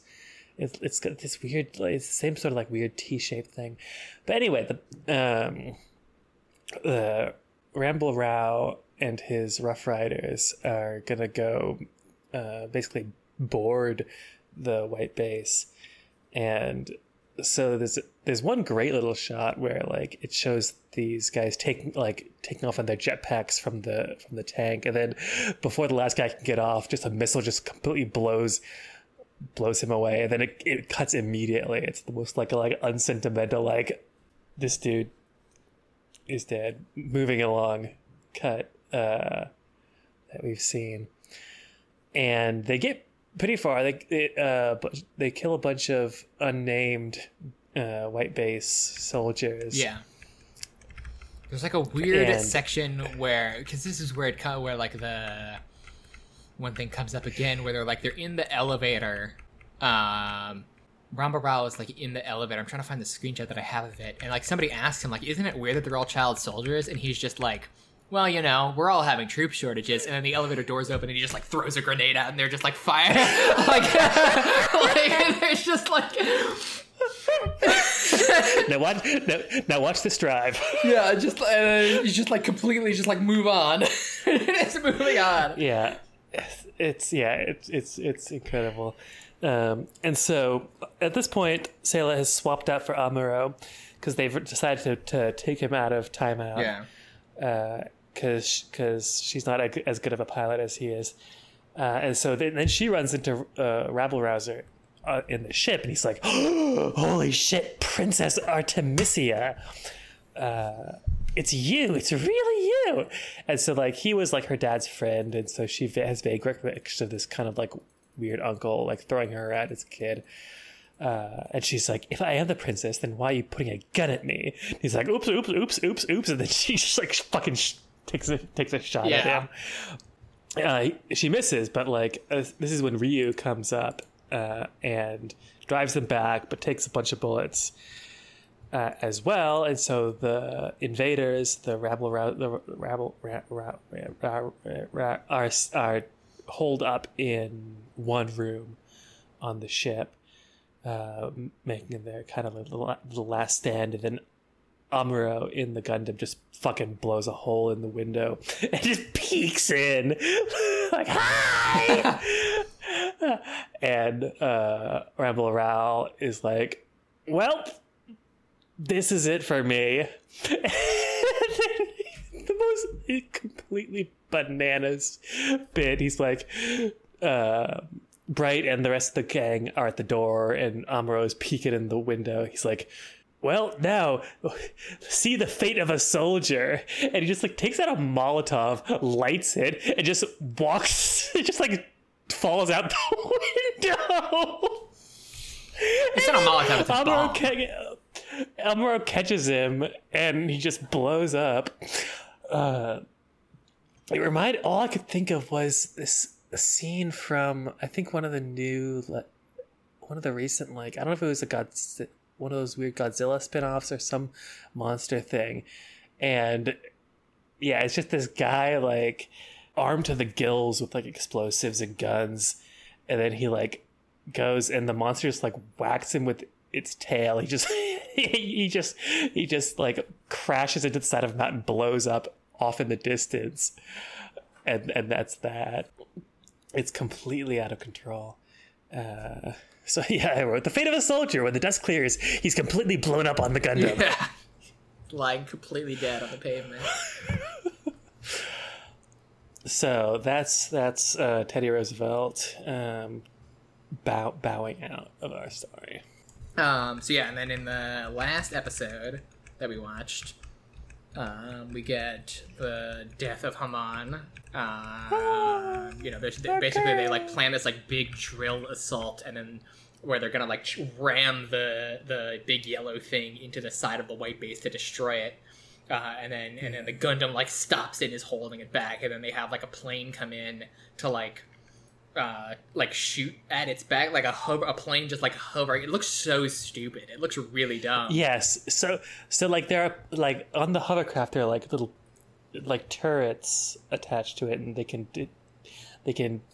detach and become little planes. And so Haman is in one of those, and so she takes off, and then no, she's not in the plane. Yeah, she's still in the yellow thing, right? Well, no, she's in the plane. So she was in the top of the yellow thing, but that was one of the detachable planes. And so this is like the equivalent of like Trinity's Dodge This from the Matrix, where she just like appears from behind point blank, but this time it doesn't actually work. Yeah, because Ryu, who was injured in the last fight, he got shot in the when Rama Ral's Rough Riders got onto the. Oh, it's the Gallop. The Gallop is what it's called. Yeah. And those weird little airplanes are called Kiwis. And so Ryu, like, he's been injured. He's like dragging himself around, like convinces Bright to like let Amuro out of to pilot the Gundam, and then climbs out of bed again to get into the plane. Yeah, Ryu spends this entire episode simultaneously bleeding out and like solving every interpersonal crisis on the ship. If none of you motherfuckers are gonna do it, then I'll do it. Because you people won't talk to each other, so I gotta do shit for you.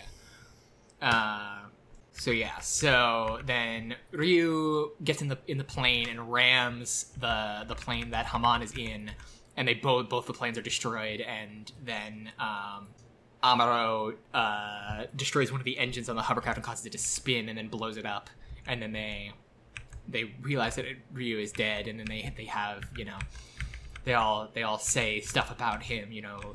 They're all like, it's my fault. No, it's my fault. No, it's my fault. And they realize it's all of our faults. Because specifically what Bright says is it's because of our immaturity that Ryu died. Right, circling back to what you said earlier about the robot as a metaphor for growing up. Yeah, and that is the end of the 21st episode and the end of what we've watched so far. Yeah, I'm interested to see where this goes from here. Me too. I guess. Yeah, like it has done enough to make me interested. So, Alex, do you have a book to recommend? Yes. Shit. I'm keeping that in. Let's see. If I can't think, actually, you know what? Fuck it. I'll just recommend Ways of Seeing. Okay. So Ways of Seeing is a book based on not based on, but building off of a television series that John Berger and some of his bros made. Imagine if your name was John Berger. John Berger. And so it was kind of a both popularization and exploration of some new theories of art and art criticism. And so it's kind of a series of essays. The first one is basically a kind of a popularization of Walter Benjamin's art in the age of mechanical reproduction. But then some of the other ones are more original, and they discuss objectification in art. They discuss advertising, and the part that I kind of found most interesting, because it was the one I was kind of least familiar with, was the connection between the rise of oil painting and the ascendance of capitalism in the 1500s onwards. And yeah, a lot, and like I mentioned at the beginning of the podcast, a lot of it, especially the stuff about how women are represented in art and how advertising works or doesn't, felt very obvious because this was such a kind of influential book in bringing those ideas into the common conversation. But it's still interesting, and like I said, there are bits there that I had forgotten about and weren't nearly as kind of widespread, and so it's still worth rereading, I think, which is Ways of Seeing by John Berger. All right. Is it the first book by a man that I've recommended? I don't think so. You recommended Unclay by T.F. Powys. Oh yeah, that's right. And definitely other stuff.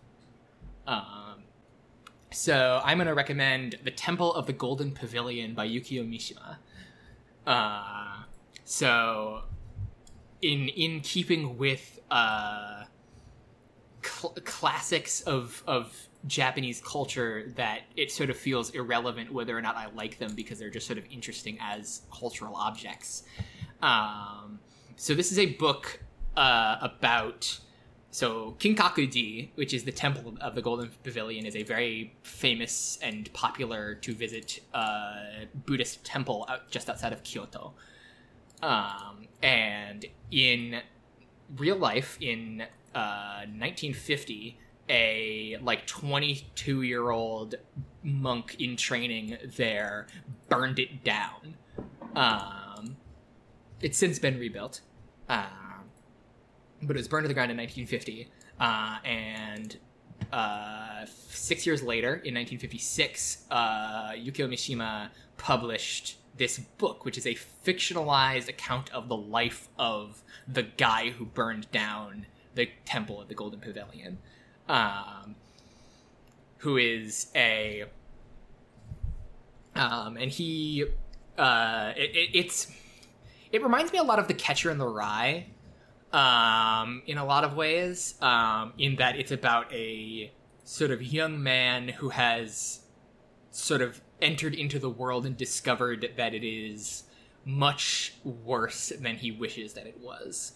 And it spends a lot of time on sort of Mizoguchi, who's the narrator, of on his sort of like conception of the Temple of the Golden Pavilion, because his dad was a priest there as well, and his dad, and he talks about how even before he saw the temple for the first time, his dad told him that it was the most beautiful thing in the world. And there's this really interesting chapter where he actually goes to see it for the first time, and he looks at it and he's like, and it doesn't live up to what he has in his head.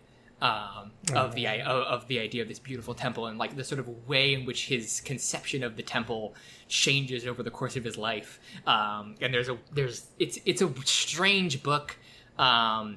He like meets this like weird guy who like named what's his name, Kashiwagi, who is this like Kashiwagi. He's the Yakuza Zero. Oh dude. Yeah. He meets this guy named Kashiwagi, who is this like guy who like seduces women into loving him because of his club feet. He's a weirdo. Huh? Yeah, that is weird. And like there's like a whole section where like Kashiwagi keeps trying to set up Mizoguchi with like various girls, and Mizoguchi keeps basically failing to be able to have sex with them, because as soon as he sees them naked, he just imagines the temple of the Golden Pavilion.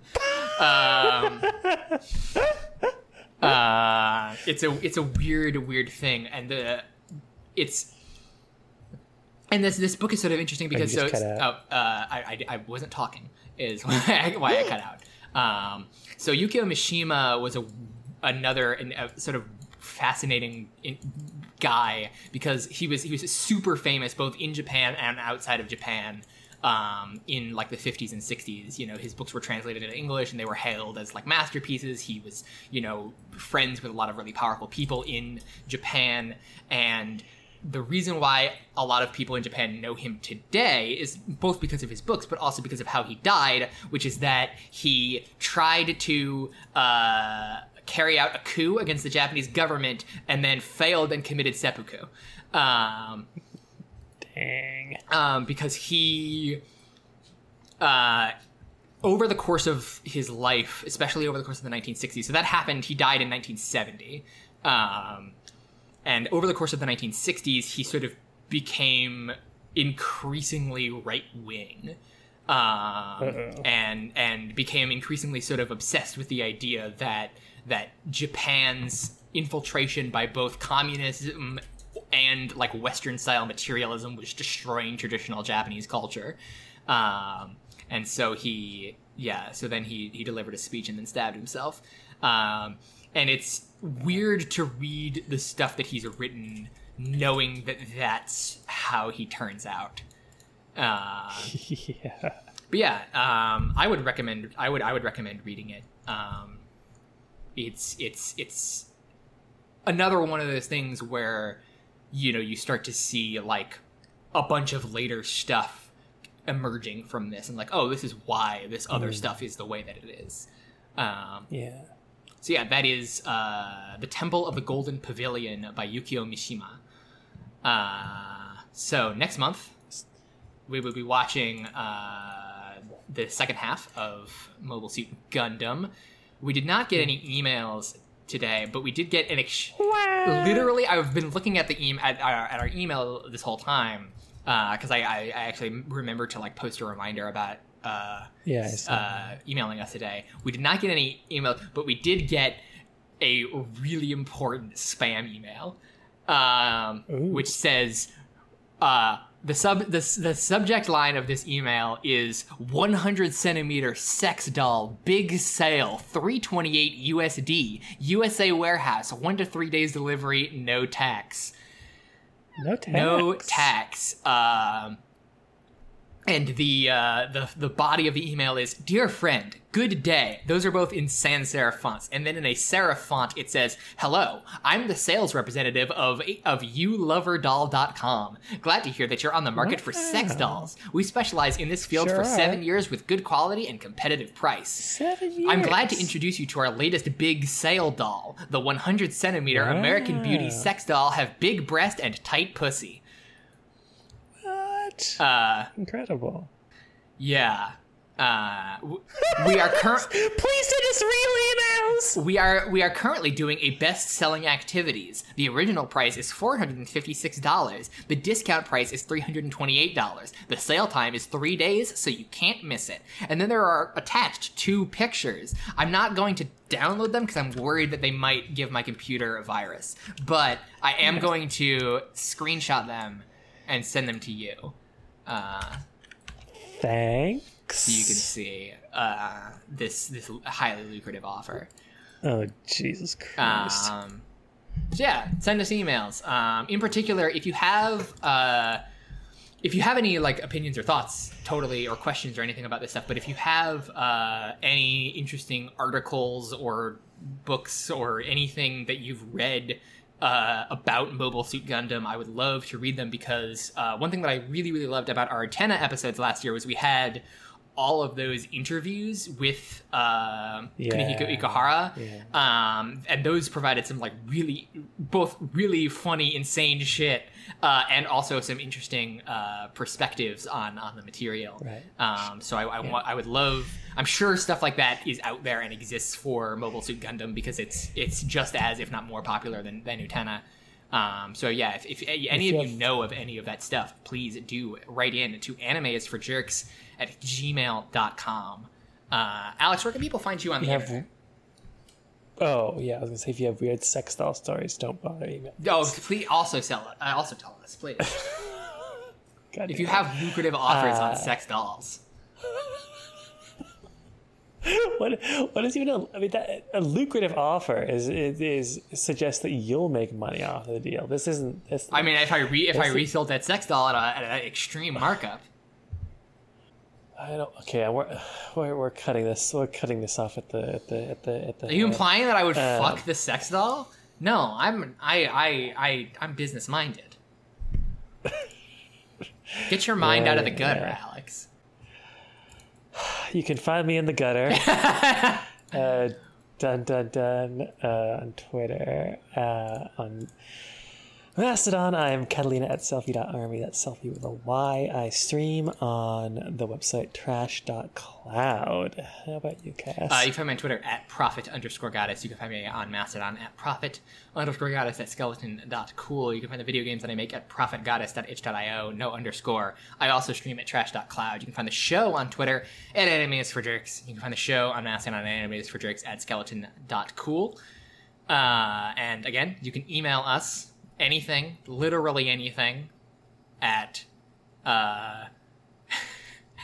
you just said you wrote in the anime channel, speaking of the gutter, as though anybody in the anime channel of our Discord can hear our conversation right now and would know that we were talking about the gutter. They'll listen to this podcast and then they'll remember. Oh, I'm going to tell our podcast. I was the thing that when history is being the thing made. that Alex just posted in the anime channel. I know how long this episode is, that you're going to have to cut this out. I'm not going to cut this out. No. The thing that Alex has posted is a tweet from Twitter user Morgan Failchild, which says, "And this was a World War II era guide on how to soothe shell shock afflicted patients." And it is an image of a Japanese nurse with an enormous ass, just like a Pixar mom ass, and she is sitting on the face, like completely covering the eyes of this soldier who has his shirt off. This Twitter user is she's actually the one who wrote the it's a little guy, it's my birthday, you wouldn't have a little guy. Birthday. So and it's in reply to a tweet from Twitter user Ann Otter Tweet, which says, "You might not believe it, but this picture was part of the Medical Nurse's Guide released in 1901, How to Fix a Patient Who Has a Panic Fear of Injection." And it is of another woman who has just a dump truck ass, squeezing a man's head between her thighs, and the man is fully nude. And I think they've drawn in his erect penis, if you look closely. Yes. So this tweet from former Shug Tycoon, now Morgan Failchild. Basically, Are they calling bullshit? I thought it was supplementary information. No, I'm saying. I think the tone is like, and I'm the president of Russia. I mean, I don't think either of these people are telling the truth. Right. Anyway, thanks everybody for listening. More Mobile Suit Gundam. The rest of Mobile Suit Gundam next month. Bye. Remember, there is nothing less important than anime. Why did you say it so like good. That? Because I was trying to time it with you. Good Lord. There's nothing less important than anime. Good night. Night. 暖かいぬくもりの中で目覚めた朝を編むの振り向くなの男は涙を見せぬものただ明日へと永遠